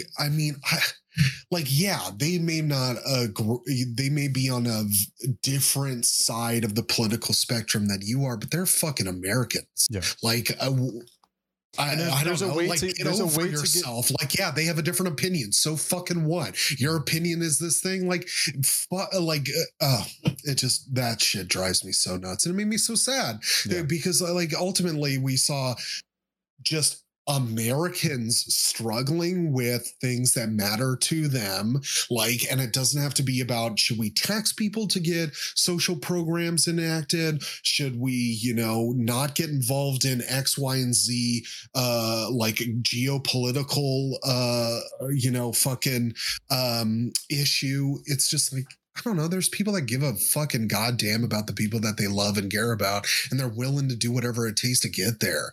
Like, I don't know. Yeah, and there's a way to get on that baseline together as people, and it's just a matter of the execution and the methodry of doing it. But that's where people get upset. But I think that finding that baseline of understanding that we are all moving forward, whether we like it or not, so it might as well be together rather than apart, to borrow an American colloquialism, I guess. But right. We'll move on to a couple more critics reviews. Peter Travers, classic Rolling Stone. This galvanizing all-access Netflix doc concerns the 2018 primary campaigns of 4 grassroots female Democrats, AOC, Villela, Bush, and Swearingen. That's how you say it. And their fighting spirit blazes through every frame. Brian Lowry, CNN. Yeah, whatever. Brian Lowry, CNN.com. Perhaps what Knock Down the House does best in that context is highlight the enormous odds that Ocasio-Cortez had to overcome, as well as the dismissive nature of her opponent, the congressional veteran Joe Crowley. Yeah, he was very, very, I think dismissive is an apt way to put it. I mean, he was very dismissive of that Bronx debate. I thought that was that part was great. Seeing her kind of own that room. Seeing absentee leadership in action.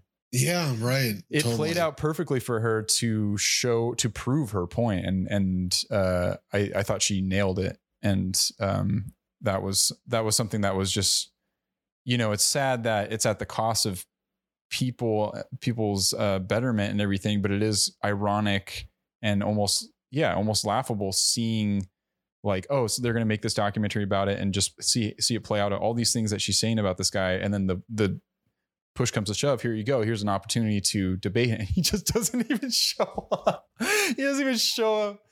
Totally, but that's because we're viewing a documentary on Netflix. Yeah, but and if you look at the room, there's like 20-ish people there. Yeah. It's like, yeah, he doesn't show up because he has consistently been able to just say like, well, because I'm working. Mm-hmm. Like, yeah, I can't do this because I don't have time for 25 people when I'm serving, thousands of people. It just served, like, even when I'm saying it served the documentary filmmakers really well.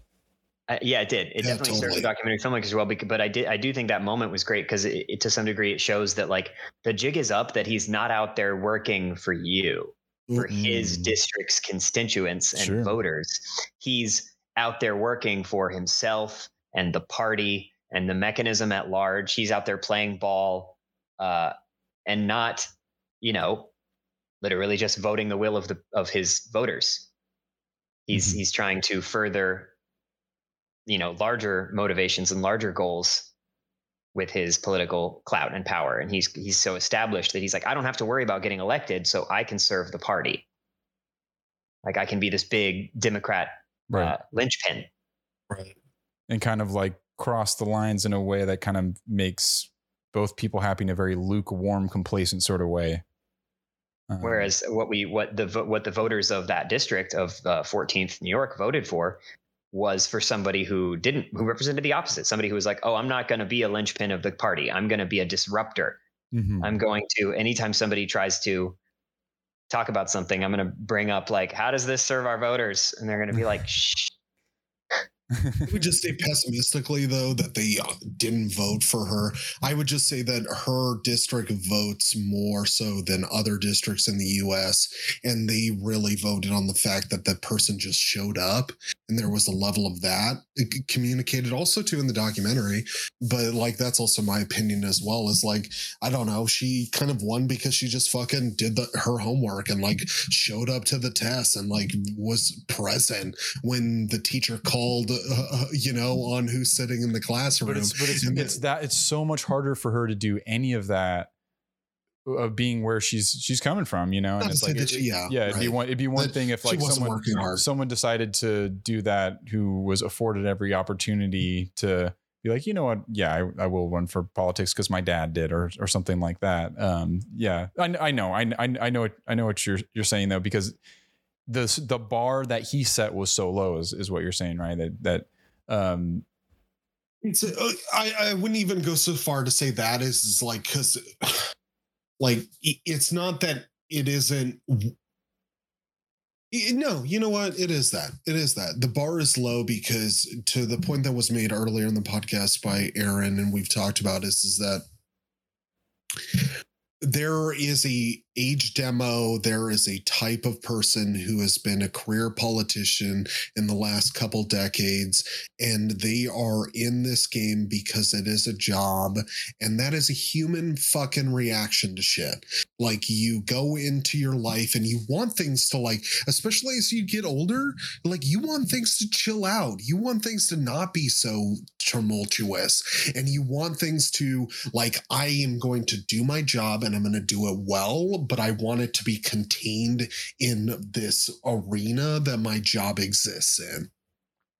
And when people come in that challenge that, there's that it almost, and it also thinks it makes me think of like ageism as well, as like why there is always such a cantankerous relationship between, and I've seen this at companies that I've worked at, and just I would assume happens in business of what I've read in general, is that there are always going to be people older, and then there are going to be people younger that challenge that, and there's going to continuously and maybe forever be a cantankerous relationship between those two parties. But that's also how progress happens, because ultimately those older people are going to pass away, unfortunately, but that's life. And then those younger people are going to take control over things. And so there is always going to be this like, well, this is how I want to do this. And then somebody saying, well, we've always done it this way and it's worked in, X, Y, and Z manner.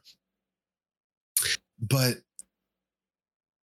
just because it's comfortable and just because that's how it's always been isn't the right way to do it.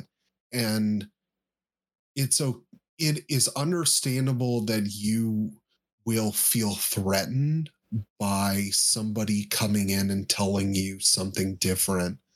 But understand that progress is a wheel that is turning outside of you. Yeah. And whether you like it or not. Yeah. Whether you like it or not. So like getting in the way of it actually, like, and I've seen this in my career as well already, is like when a elder starts to recognize and value a younger mentality or a new way of thinking about things, they actually get into a position of authority and power that maybe isn't the top call, but they get into a position of authority in knowledge and in understanding, which is where you want to get to as you get older. Is you don't want to be the person making the calls because you're fucking old, you're tired. Like, that's why, I don't get why the president is typically on average like fucking 70 something years old. Like, at that age, don't you want to just like have intimate conversations, maybe less frequently, and then spend more time just like taking naps and doing whatever you want to do on your own? Like, I don't know. But those people who, those elders that don't get in the way of progress and build up the new generation, position themselves so well as they age out and pass away from this immortal coil, because they position themselves as like a mentor or a kind of a sensei, of if you will.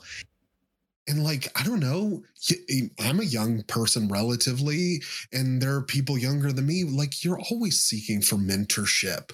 Like, you're always wanting. Yeah, mentorship's a good way to use experience. And there's definitely, you were saying earlier how there is that temptation to hate the young and to resent the old. And that exists with every age group up and down the line.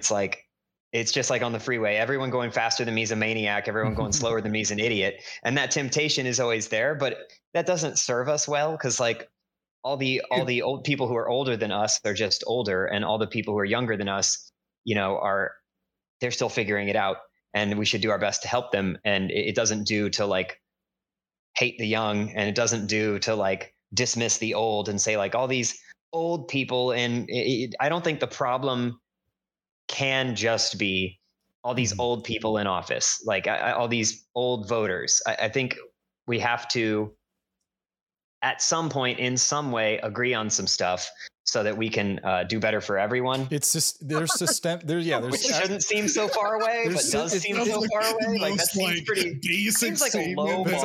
like it's systemic. Nobody could ever make. Yeah. You know, we gotta agree on because you're talking about. We'll be okay. Some of the stuff we're talking about, like we gotta agree on shit. Yeah, No. we're talking about like side effects to the real issue. You know, we're talking about effects rather than causes sometimes. You know, and it's just like getting to the root of it, and the systemic stuff that needs to change is so difficult. And in learning to work within the system to change the system as they seem to be trying to do is just seems like such a Herculean. I can't do it.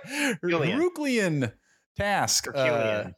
Don't make me do it. It's Odyssean. It's Odyssean. It's Herculean. Herculean.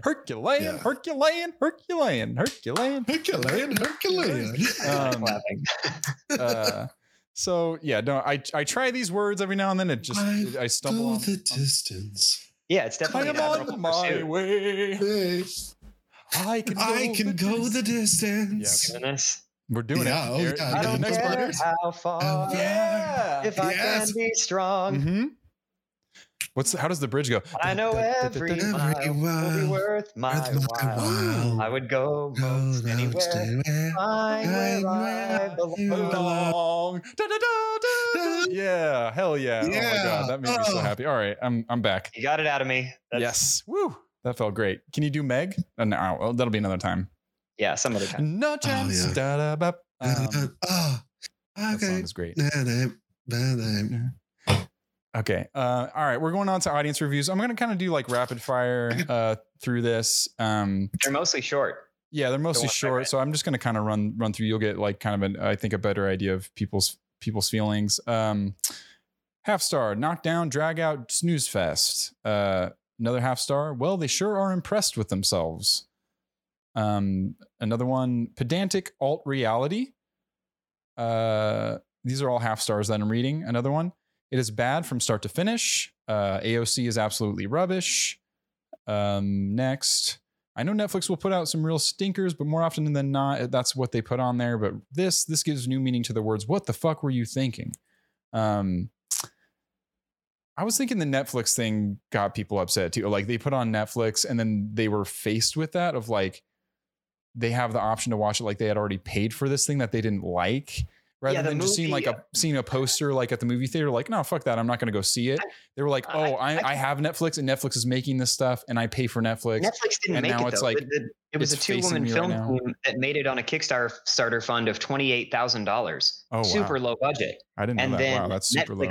And then it did the film festival circuit. Oh. And then after that, Netflix bought it. Wow. After it received traction at the film festival circuit, it did like eight big film festivals, and then Netflix bought it for $10 million. Wow. From the owners. Wow. It was essentially just the 2-woman film team. Yeah, I just think that thank you so much for that history, because I didn't know about 28,000. Wow, that's amazing. And the Kickstarter too is like, that's almost a vote for people wanting to see it from the people that support her as well. So it's just I was just thinking that, yeah, like someone puts on Netflix, remember, what are we going to watch tonight? When they started filming, AOC hadn't been elected. Right. And none of this was all real time. This was after Donald Trump got elected. The Kickstarter went live. Gotcha. And within 2 years, they planned the movie and started filming. $28,000.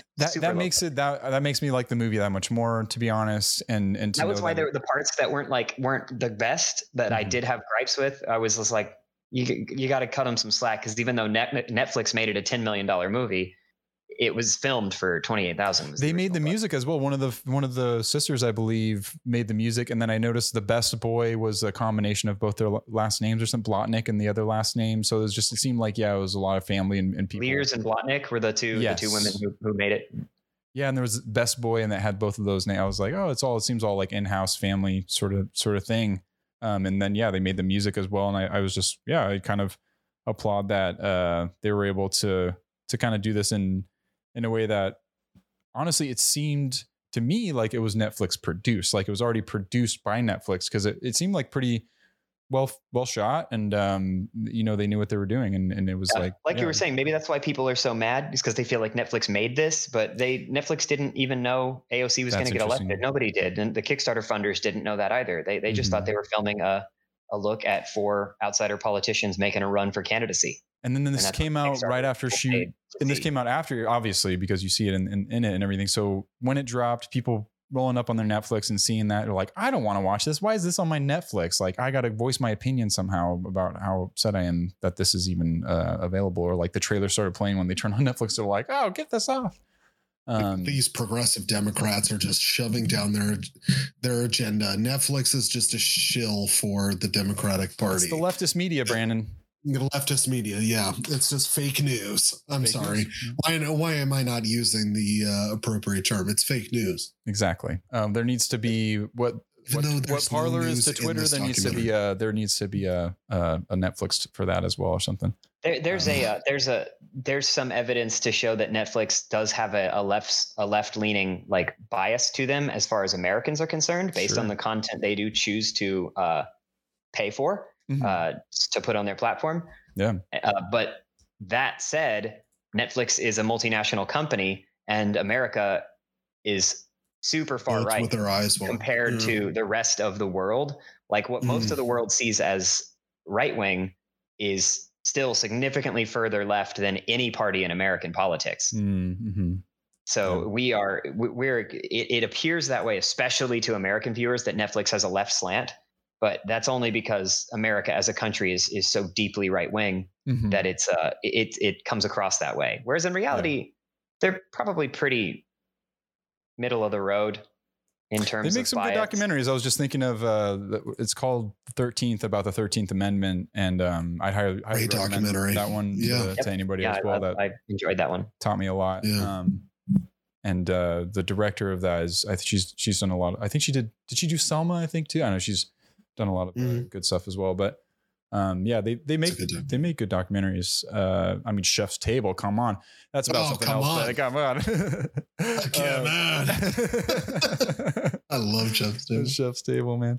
And all the Somebody Feed Phil documentaries they got. Oh, it's they I feel like they have documentary crews for any situation, and it's usually like a good presentation, and it seems like the perfect thing for Netflix to make is a documentary of just like, oh, we can just send a film crew out and they can just report on this, and we have like our whole team of editors that can put it together. I don't know. It just seems like that they like buy those stand-up comedies, or they just buy the. But I mean, they produce some too. But that and like stand-up comedy, producing them just means just like giving them money in order for distribution, essentially, like giving them money to like fix up things or to like market it and things like that. Because like ultimately, a lot of that stuff is already maybe not fully made, but it's like done on a bootstrap budget or by an indie filmmaker. And then they're like, you've pitched this to us. Like there's a level of, I guess is the point I'm making, is it's like, there's a level of this that is already done and Netflix is now buying it to include it in its distribution. Yeah. I should definitely take that into account. There's just something about the unity of aesthetic in some of their documentaries that makes it seem like, they kind of know what they're doing. It's like a well-oiled machine of them doing stand-up comedy specials of just like, oh, we just need a camera and a stage and someone up there, and we'll pay like however much to Dave Chappelle just because everything else is so cheap. you need one stage and a microphone and a camera and a couple cameras and then just 2 turntables and a microphone. Where it's at. So where's that? We got on that because we were talking about reviews, the reviews, the viewer reviews, which we're going to get into our review. We're upset at Netflix in particular. Yeah. I'll do a couple. Should I do a couple more rapid fire ones? Yeah, please. It's more of the same, but please just hit. Yeah, it's really all similar between the. Do like 5 more quickly. Different. Yeah, 5 more quickly. Wow. Okay, so LMAO. How does this even have an audience? Should be the title of the segment. What's 5 more quickly? I like that a lot. I don't know. Okay. I don't know. I'm just throwing it. Let's see. So it has a ring to it. Let's start. All right. So 1, LMAO. How does this even have an audience score of 10? 2, yikes, that was extremely bad. 3, even if you like AOC, it's so boring to watch. So this person sounds like they like AOC and they still didn't like it. No, that's a fake. That's a faux thing. Definitely possible. They're saying if you like her, which I don't, but if somebody did like her, how could you find this entertaining? Okay. That kind of attitude. Gotcha. These two are a little bit longer, but these will be the last two. Aaron H, half star. I saw the critics score of 100%, so I thought this must be amazing. I feel like I must have watched a completely different movie than the ones they watched. It was absolutely terrible, and it actually made me dislike Alexandria Cortez after it was all over. I now see the audience score, and I would say it is much more accurate compared to the critics. From now on, I'm only using the audience score as a go-by. No way I can trust the critics ever again after this terrible experience. This person made them rethink Rotten Tomatoes. That's what everybody says though in the audience. We've done this podcast enough where the audience never respects the critic. More often than not, like, okay, maybe very few times. I guess I shouldn't say never and speak in pluralities or be hyperbolic. Because that's not helping anybody. We've kind of talked about that. Like what we've experienced with the audience reviews is that they never laud the critics or praise them in any of their reviews, because those critics are like these professional elitists that are so in the clouds, or it's anti-intellectualism for sure. Yeah, for sure. Like, you're not of the people. You're just speaking in this this devil tongue of high intellectualism that it doesn't really represent anybody on the planet Earth. And you're not an average Joe. You understand movies on a professional level. You probably even went to college. Think you're better than me? What, you think? God forbid you talk about themes and tone and cinematography. Look at this, just churching up all of this shit. I'll do the final one. This has a term within this review that I think we'll all find excitable. This half star. This film would be enjoyable were it not for its extremely polarizing message. Yeah. Hey, they said the thing. They said the thing. Though AOC's unprecedented ascension to the United States. Yeah. Well, that's it for us. The AOC's unprecedented ascension to the United States Congress was undeniably admirable. The film cannot demonstrate enough momentum to accurately portray her struggle. Wow. It seems like they got it. They got the movie. I mean, easy to get, but I think that person actually watched it.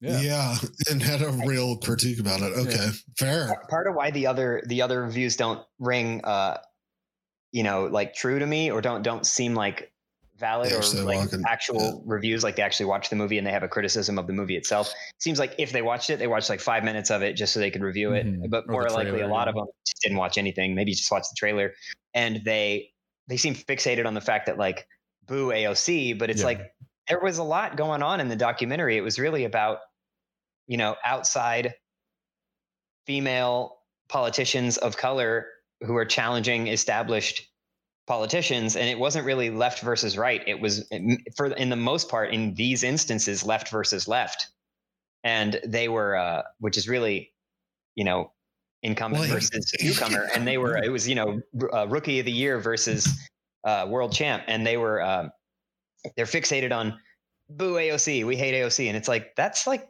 very little about what this documentary's message was. So it really doesn't come across like they watched it. It doesn't seem like a lot of it feels review bombed. Oh, absolutely. I mean, 99. I went through like 10 pages of this, and it was all the same. Mm-hmm. Yeah. Half star, 8-word sentence. Mm-hmm. Not very relevant to the actual film. They got it. They burned this movie so bad. Oh my God. Man, what a fulfillment these people must get that, this movie is now audience poorly rated on Rotten Tomatoes. Man, I know it's also kind of fundamentally the basis of this podcast, but also fuck Rotten Tomatoes. Hey, we'll be the first to say it, dude. We'll be the first people to say it. Like, I don't know. The movie is kind of dry, and if somebody isn't very interested in politics at all, if somebody's like politically apathetic or they already are just politically super polarized, or they're politically just exhausted, then Totally. yeah, this movie's not going to be entertaining or like worth watching at all. It's not like it's not the new season of Demon Slayer. It's not going to be a big crowd pleaser. It's like, only a few people are going to actually watch it. Well. And of those that actually watch it, a lot of them are just going to be like, well, that was kind of boring. Yeah. And I could even picture people that have this hyperbolic or evil view of AOC. I don't know. It could be an opportunity to learn more about it, but why would you even do that if you already formed your opinion? And I think that's a lot of what the people's political opinions most of the time are already figured out in their minds. And they just want stuff that'll reinforce it and not something that will challenge them. So yeah, these people confirmation bias. Exactly. These people already decided how they felt about it. Pat my head and tell me I'm correct. Life is so much easier when that's all the case. All the things that you believe that we told you to believe. Exactly. You're right to believe those things. You're right. Yeah. I just want to be told you're right. Yeah. And yes, human, you're right. Mm-hmm. But I think they succeeded. I think I hate this movie because I now read these reviews. So thank you, audience members, for convincing me. Okay, otherwise. Let's get into the okay. No, but yeah. Are you guys down to get into final thoughts here? Yeah, absolutely. Let's go. Would you care to start, Aaron? Yeah, if that's okay, or you can go. Whatever you prefer. We'll put the ball in your court. I'll put the ball in your court. You can either go first or go at the end. I'll kick us off. Okay. Final thoughts. You cannot go in the middle. First or end. And then let me just. This is okay. So this is the segment. This is our final review. So just at the end of your review, you're going to talk about what you like, what you didn't like about the movie, and then just give a Rotten Tomato score. So 1 or 0 out of 100, and then yeah, that's it. And one thing, if I can just say one thing, Brandon, if you can do me one big solid, buddy, if you can just, this is just from a sound perspective, if you can watch your headphone wire against your microphone, I'd greatly appreciate it. Sure. Thank you, my friend. I was just hearing a little like. We know who does the editing around that kind of here. stuff. I know. I'm just like, oh no, but it's all good. You're creating work for me. All good. Well, let's move on. Aaron, please kick us off here. Sure. So final thoughts. To review the movie in Rotten Tomatoes fashion, I think overall this was an enlightening look at how difficult it is to challenge established political mechanisms, and how difficult it is for what you would call normal people to be given the opportunity to serve their community and to hold office. And I think if you were under the impression that the system was pretty fair, and then you watch this documentary, you might walk away and go like, oh, so it's like really an insider club. And, they don't want us to play with them. So they want to keep us out, us being just normal folks who take it of a mind, who feel passionately about political service and about making change. I think the movie's message was pretty well delivered, though it was scattered at times, as we discussed. It could be boring, is probably the least generous thing I could say about it, is that like, it's kind of boring.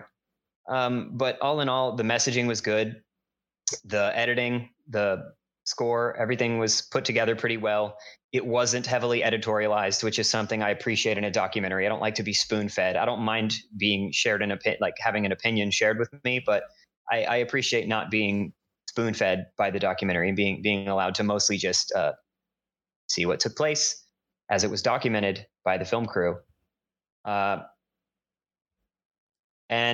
my score for the film would be, I'd give it 4 out of 5 stars, kind of in light of everything I know about the film itself. 100% out of 0 out of 100 as well. A Rotten Tomato, a viewer reviews out of 5 stars. No, just 0 out of 100% is. Don't think about it so much. Yeah, that'd be an 80. Yeah, 80. I'd give it an 80 out of 100. 4 out of 5 stars. Good movie. Would you give it a point, a point anything, or would you just keep it at 8.00? I don't think it earned more, but I don't think there's enough going against it based on like the circumstances of its making and its production to like warrant taking anything away. I think for what it is, it does a good job at being what it is. So like as a person critiques a movie, you can't critique what it isn't. You critique what it is. And I'd say it's pretty good at doing that. Could have been better, but all in all, like, good. I could use that reminder sometimes of like, yeah, I always try to like rewrite movies sometimes in my head, and especially on this podcast, I'm like, oh, it could be better if this or that. And we always try to like rewrite the movie and try to imagine like what it could be differently. But as I've constantly realized when I try to do that, it's if you take something away or if you add something, you're going to create some other problem elsewhere. So it's hard to, I know as a critic, that's what a critic's job is, but it's hard to understand the full scope of it in terms of, making a Kickstarter movie. Oh my goodness. Yeah, I can only imagine. But should I continue, Brandon? Should I go next? You want to finish? You want to finish this off here? I can. I started us off. You know what? I'll finish this off. Yeah, Brandini as the closer. I enjoyed this documentary. I thought that the most effective parts were the canvassing and the insurmountable odds. I thought were effectively portrayed.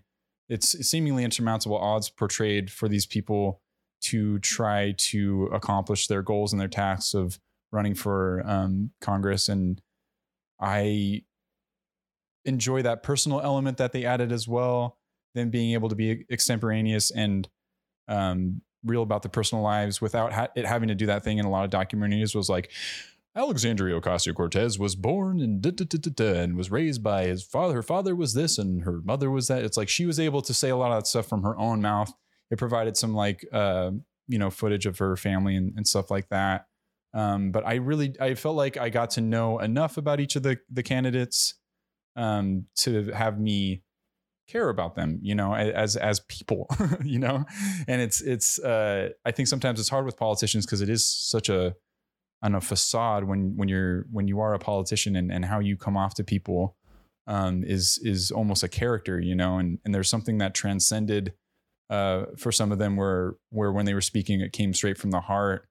And doing as a documentary goes, the stuff that was going to happen apart from the documentary already taking place was the most effective and was the best when you felt like it was starting to happen because there was a documentary being made. Like they were doing things because there were cameras around, they were having conversations or saying things in certain ways or even like, I don't know. Again, her sitting in front of the Capitol, it was a very powerful moment, but also it seemed like, I don't know how it was angled. It just kind of had that moment of like the seams like framed and wanting to be portrayed in a almost, it starts to feel fictional at that point because it is so perfect of these little pieces that they're putting together rather than journalistically just seeing what happens, i.e. like the bar, that moment was something that was just an almost uncontrollable explosion of emotion from everybody around. And that was something that, like it does feel like you as the viewer went on the journey and kind of like, oh, that's a win, not only for her, but that's kind of, it's a win for all these people. It's a win to, take a little notch off the system. And while it was unfocused in certain parts, it's like, there's what they possibly could accomplish within this documentary. I'm not sure what it would have taken. It would have been to make it more focused on a person. I'm sorry, Aaron, I forgot again. What is the name? Is it the New Congress? Brand New Congress. Brand New Congress. It could have gone into any number of these different focused areas. And maybe it was a little bit more focused on AOC because she does win at the end. And they knew that within the editing room that, we can lead up to that win now that we know that happened. But thank you for the background on the Kickstarter thing. I think that does kind of color my opinion a little bit. It's like, wow, that's clearly something that people wanted to see if it was kickstarted and enough so that they were able to make it. I totally think it's worth seeing, whether you agree or not. I think again that it was effective in driving home the message of top versus bottom rather than left versus right. It was something that, I feel like I learned something. I feel like it was very emotional for me, even if it was manipulated. That's what the documentary is. Like a documentary is going to do that. And some of the best ones do. And like you were saying, Aaron, you don't want it to be too editorialized. You don't want it to be too much of that, but it's going to be that unless, again, you're watching Ken Burns documentary about the history of baseball or something like that. And it's just not that sort of thing. It's something that is also not what a lot of people, I think, expect when they voted without even watching the movie, as I suspect for a lot of people. And that I'm glad we were able to have that conversation about things that are extraneous even to the movie. And I think what we learned last episode, Brandon, with Haywire starring Gina Carano, is like it's inescapable at a certain point. Is like we didn't mention that to Aaron. Yeah, we're gonna have to talk about this stuff. We talked about a Soderbergh, which we're not going to get back into it. We talked about a Soderbergh movie with Gina Carano. Gina Carano. Do you know that came out in that came out in 2011? And I watched Haywire.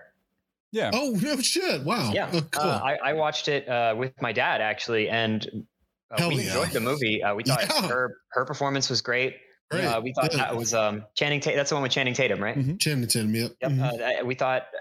I think my dad and I agreed that the movie was well shot. It kind of has like a raw, low budget feel, and like we enjoyed it. And I do think a lot of the stuff that's unfolded with Gina Carano is pretty unfortunate, and she's just really demonstrated herself to be like ignorantly using her public platform to just like kind of be I don't know how to put it without like taking it to a different political place. But this was our issue last week was discussing it, and I think this episode has been. The movie was great on its own merits, even though and I think Gina Carano is a good she is a good actor, and I enjoyed her in The Mandalorian. I enjoyed her in Haywire. I think for somebody to really utilize that like fighting experience and that physical prowess to make such an impact on screen consistently is like, what a great resource for any filmmaker to like hire to their project. But then to throw it all away over, a position that I feel's kind of ignorant and really punching down.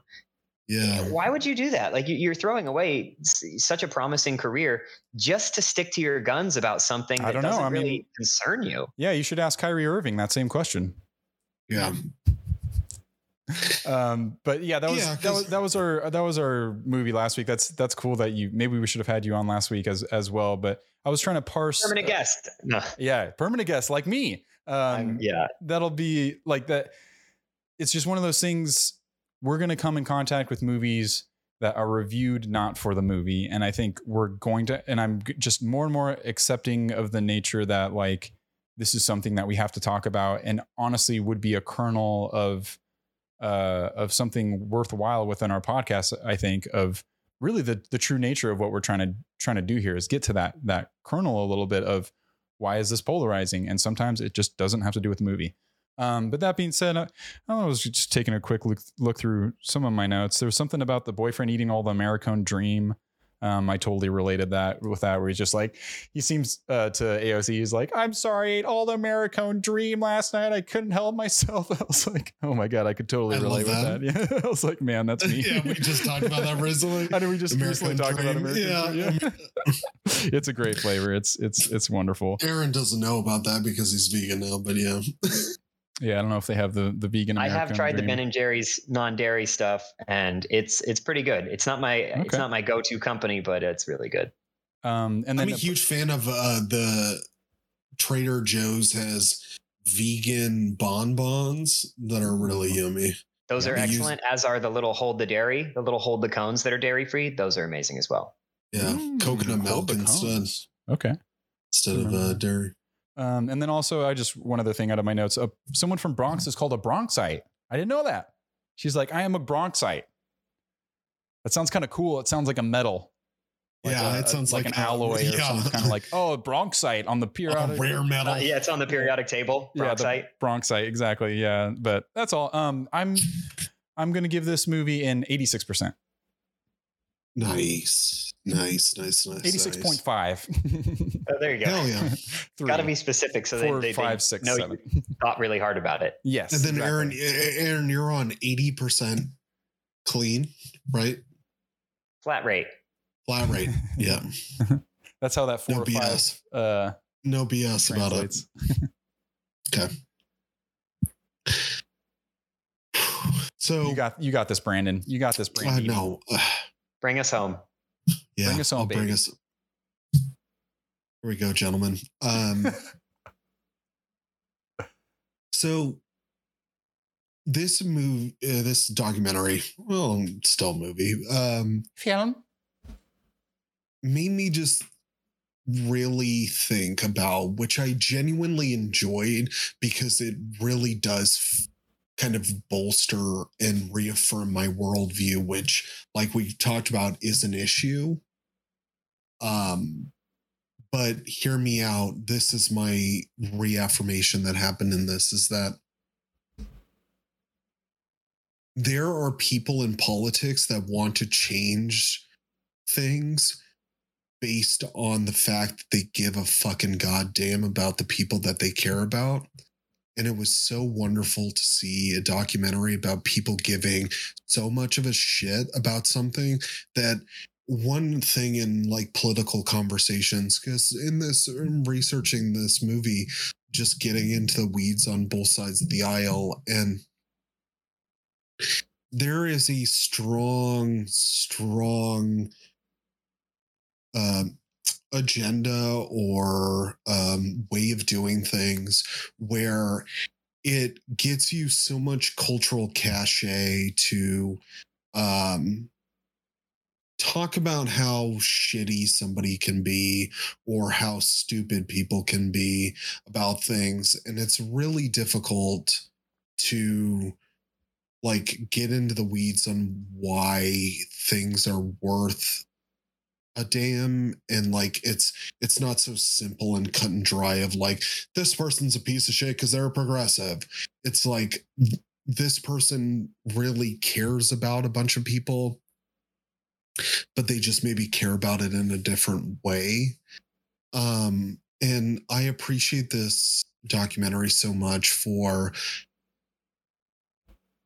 just telling stories about people who have gone through some really fucked up and shit in their life that made them want to change who they are and get into politics and make a huge difference in the world. Like, I mean, God damn it. Like, I love that so much about politics. Like, it is so discouraging or so cynical and fucking unfortunate where a majority of the political conversations that happen online or in passing or like just above the step of having a honest conversation human to human, where there is a lack of empathy of somebody wanting to just do great things because they want to make people feel better, and like they give a shit about people not getting hurt, like that kind of stuff. Like this documentary made me consider those things. And as somebody who politically have been on a variety of spectrums of things, because there are times that I really enjoy capitalism and sometimes I really hate it. And then a couple other issues where I've just been relatively like flip-floppy about where my political leanings are. And I just like, even though I will critique this movie and not give it like near a perfect score because it doesn't get into maybe the historical elements of where the Progressive Party comes from, or talk about why certain issues are now more prevalent today than they've ever been. And those kind of things are the critiques that I would make about this movie, because it doesn't get into that. And just like I would like to know about why, why these women got picked in the first place and what that process looks like. And do they get like submissions in and things like that? Like, it really, this documentary doesn't get into those things that I think it would potentially benefit from, because I don't know, like I know now I'm just thinking about it though, and it's like, would anybody benefit from that? Because so many of the negative reviews about this movie are from people who haven't even fucking watched this movie. Like I could expound in my review, and I will to a degree because I'm giving my honest opinion about it, is of like, I would have loved to see more information about X, Y, and Z. But it just is relatively discouraging that the reason we're talking about this movie is because people are shit posting reviews because AOC fucking sucks. And that's how I'm going to take out my simpism or my ineptitude in having a actual ability to have social conversations, because I'm a fucking weirdo, because I just in X, Y, and Z, like I don't even want to like go fully at those people who are like, I'm gonna just shit post online because that's how I find value. But I would just say to all of my Republican acquaintances and whatnot is that this is, and just overall to my review, is that this movie just focuses on people trying to make a difference in their community and stays really true to that. The criticisms that you can levy against this movie is that you could and maybe deserve to know more about why these people got picked or why these issues matter right now in 2020 or at that time 2019. But don't consider this movie as being a AOC documentary or a progressive party agenda movie. Just consider this movie as a documentary about people running for office that are not the party in power at the time. And that stuff I incredibly appreciate. And at the end of the day,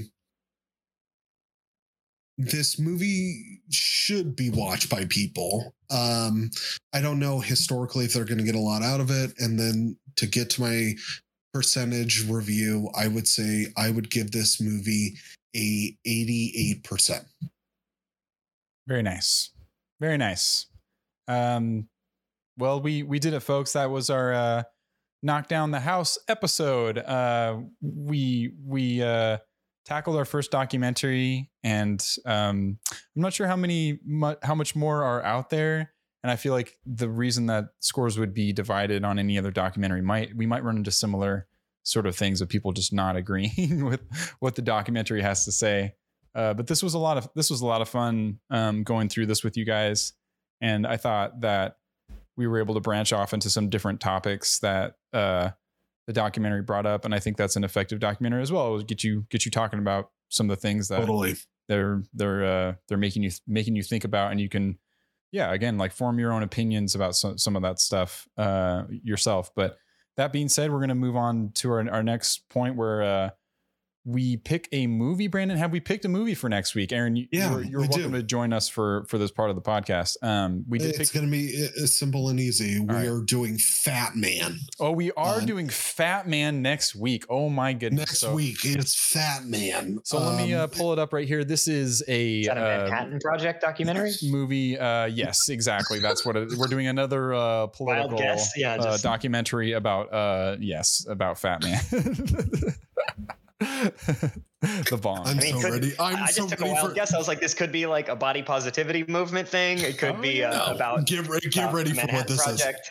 Is. This is a movie, I guess you could call it, from 2020 called Fat Man. I will just go ahead and read the synopsis for you.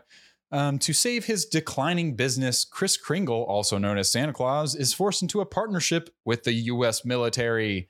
Making matters worse, Kris gets locked into a deadly battle of wits against a highly skilled assassin, hired by a precocious 12-year-old after receiving a lump of coal in his stocking. And guess who's Santa Claus? Mel Gibson. We were going to try to avoid polarizing people, but no. No, we're getting into it. We're having another movie with a polarizing person. It's starring him and Walton Goggins. Directed by Ian Nelms, Esham Nelms, written by Ian Nelms and Esham Nelms. That's going to be our holiday movie next week. In this, we got a couple holiday movies back to back. Just spoiler alert to all of the polar bears out there listening. We're in the throes of the holiday season. This is Kris Kringle. like mania, if you will. I don't know. I haven't come up with the exact term that I want to use for this time a year for this podcast. That's it right there. Chris Kringle mania. I love it. But we're doing Fat Man, which is Mel Gibson as Kris Kringle, but he's also has to fight off a hitman. And is he legitimately the magical being Santa Claus? Yeah,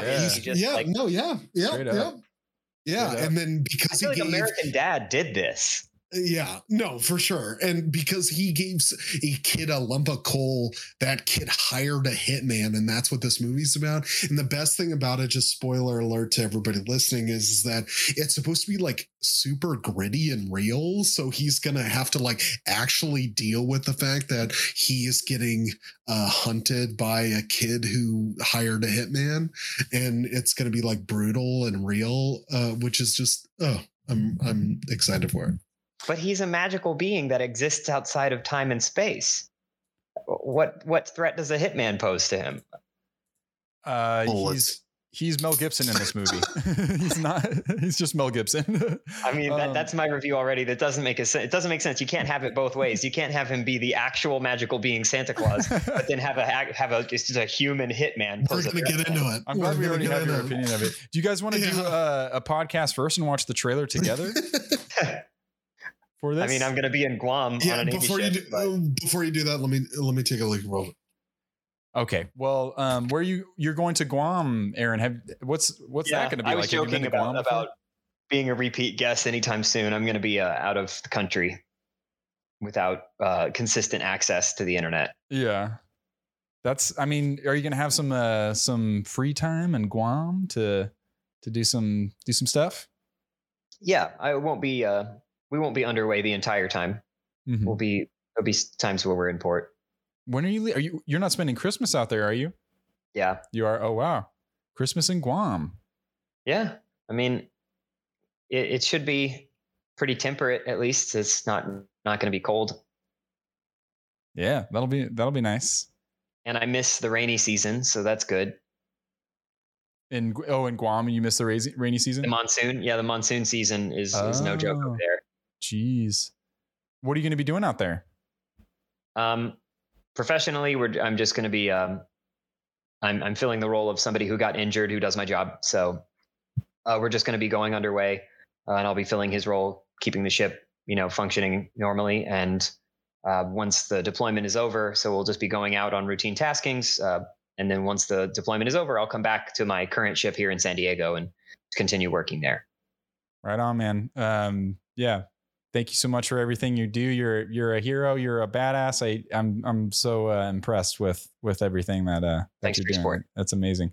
You guys care to watch this together? You want to do it? Yeah, let's do it. Yeah, all right, here we go. So here's the trailer for Fat Man, everybody.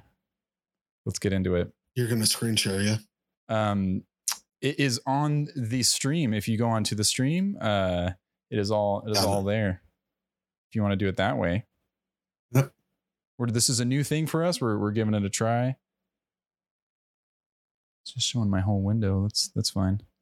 I'll just exit out all this stuff. All right. You guys ready? Let me know when you're ready. Yep, I'm ready. All right, here we go. Oh, I need to do this. Here we go. All right, we're starting. Oh, I'm so fucking down already. I don't know what I'm doing wrong. You know the man. Influence. Maybe it's time I retired the coat. You know the legend. Some kids with a deer rifle put 2 holes in the sleigh, one in me. All I have is a loathing for a world that's forgotten. The United States military would like to procure your services. This is a one-time deal, gentlemen. How are you, Mike? Nicole and the kids are well, I hope. Where are you? Oh my God. You got a lump of coal.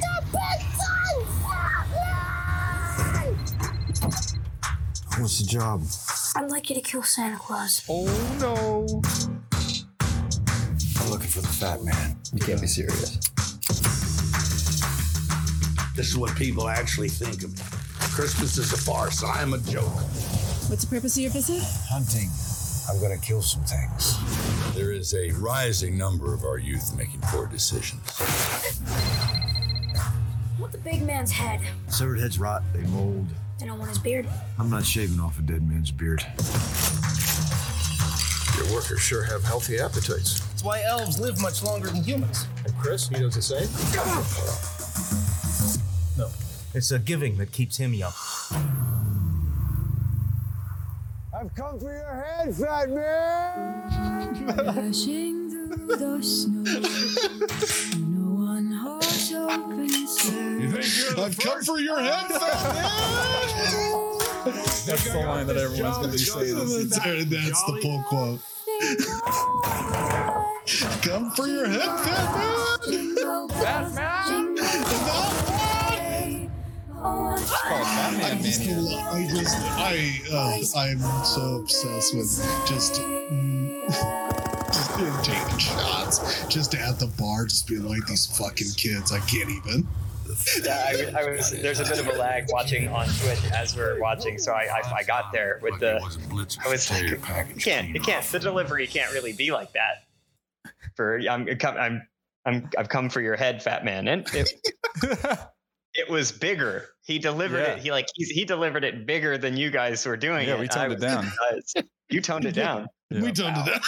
All right. Well, because he is a kid done wrong by the fact that he got coal in his stocking, and he's like, "I'm gonna kill you, fella." He got such a small lump of coal too. It was really just a lump-ish. It's gonna be such a fun. We got a wonderful movies planned this month. Mm-hmm. Aaron, thank you for really kind of kicking us off for this. Yes, and safe travels. Thanks for having me. Yeah, have a merry holiday Christmas season yourself. And it was true pleasure. The door's always open anytime you want to come on. You're an amazing guest. And then for all you people out there, we'll send you off with bears. All you crazy polar bears out there. You just can't wait for that fat man. Out there. I know you're just loving it, but we do have to go. I know you just but Chad, if you hey, it's gonna be okay. It's gonna be okay because there's ways to reach us if you want you to go here we go, polarizethepod@gmail.com. Send us a line, request, idea for movie, idea for a segment. I don't know. You want to be on the podcast? Send us a line. I don't know. Anything can happen. Anything can happen. Okay. Oh, no. I'm making promises. That's the one thing. I'm making promises that I might not be able to keep, but I'm just saying, like, the door is open and it's up to you to walk through. I'm putting the ball in your court. Brandon's watching your mouth write checks. Yes, that's right. Like, that's right. He's just like, We will. You guys want the podcast? You can have it. It's fine.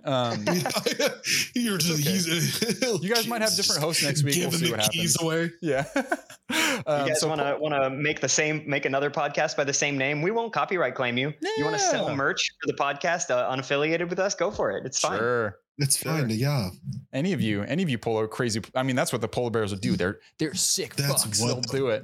That is what the polar bears would do because they are sick fucks. They'll fucking do it. And they do whatever they want. Yeah. That's how we like it here. That's how we like it. That's how we like it here at the Polarized Pod. We like these sick fucks getting into shit. That's what we're about. Anyways. But man, yeah, we're going to have Aaron on for a more fun movie next time that we can kind of. Oh, for sure. Yeah, look forward to it. That'd be great. I'd love to do this again. Serious, I guess. But yeah, okay. So a little more serious. This one was a little bit more than some of our other ones. Yeah. I thought you were going to say can we do something drier, maybe like just less entertaining. Just hey. If I find a Ken Burns documentary that is polarizing, you bet your ass I will do it on this show. Go for it. You bet your ass I'll do it. Don't tempt me. They're like the Korean War. That's the one. Yeah, or like that's the one that it's just polarizing as well. Yeah, just learn about jazz for jazz. 8 hours. Yeah. Fucking. Yeah. So. Okay. All right. I'm gonna. We gotta wrap it up. Yeah, Brandon's losing his mind. We're gonna give you that one more time. It's polarizethepod@gmail.com. Polarized Pod on Twitter. Polarized Pod on Twitch. If you care to watch us, we've been streaming this whole time. Chat's been going off today. Chat's been going off tonight. Everyone with a bunch Shout out of to chat. yeah, and you know, you say something smart like Aaron Williams, then we'll say it and lift them live on the episode. Who knows what will happen? Again, I will give the podcast away. I'll do it. I'll give it away. That's what I'm afraid of. Yep. Okay. I'm gonna do it. I'll give it away by the end of this podcast. Giving it. Oh my God. There's gonna be a rotating crew of hosts. I'm gonna have to just work on getting a copyright of this podcast so James just doesn't give it away on every single episode. Can you sell a podcast as an NFT? Is that possible? That's not possible. Oh wait, man, I don't know. All right, I'm getting too ahead of myself. Aaron, I bid you adieu. The great Brandini. Aaron, thank you. Been real. I appreciate this has been a good conversation. It's been great. I appreciate the both of you a lot. Send us off, Brandon. Send us off, Brandon. Everybody, this has been Polarized Pod. Thank you for listening. Good night. Yeah! Woo! We did it! We did it!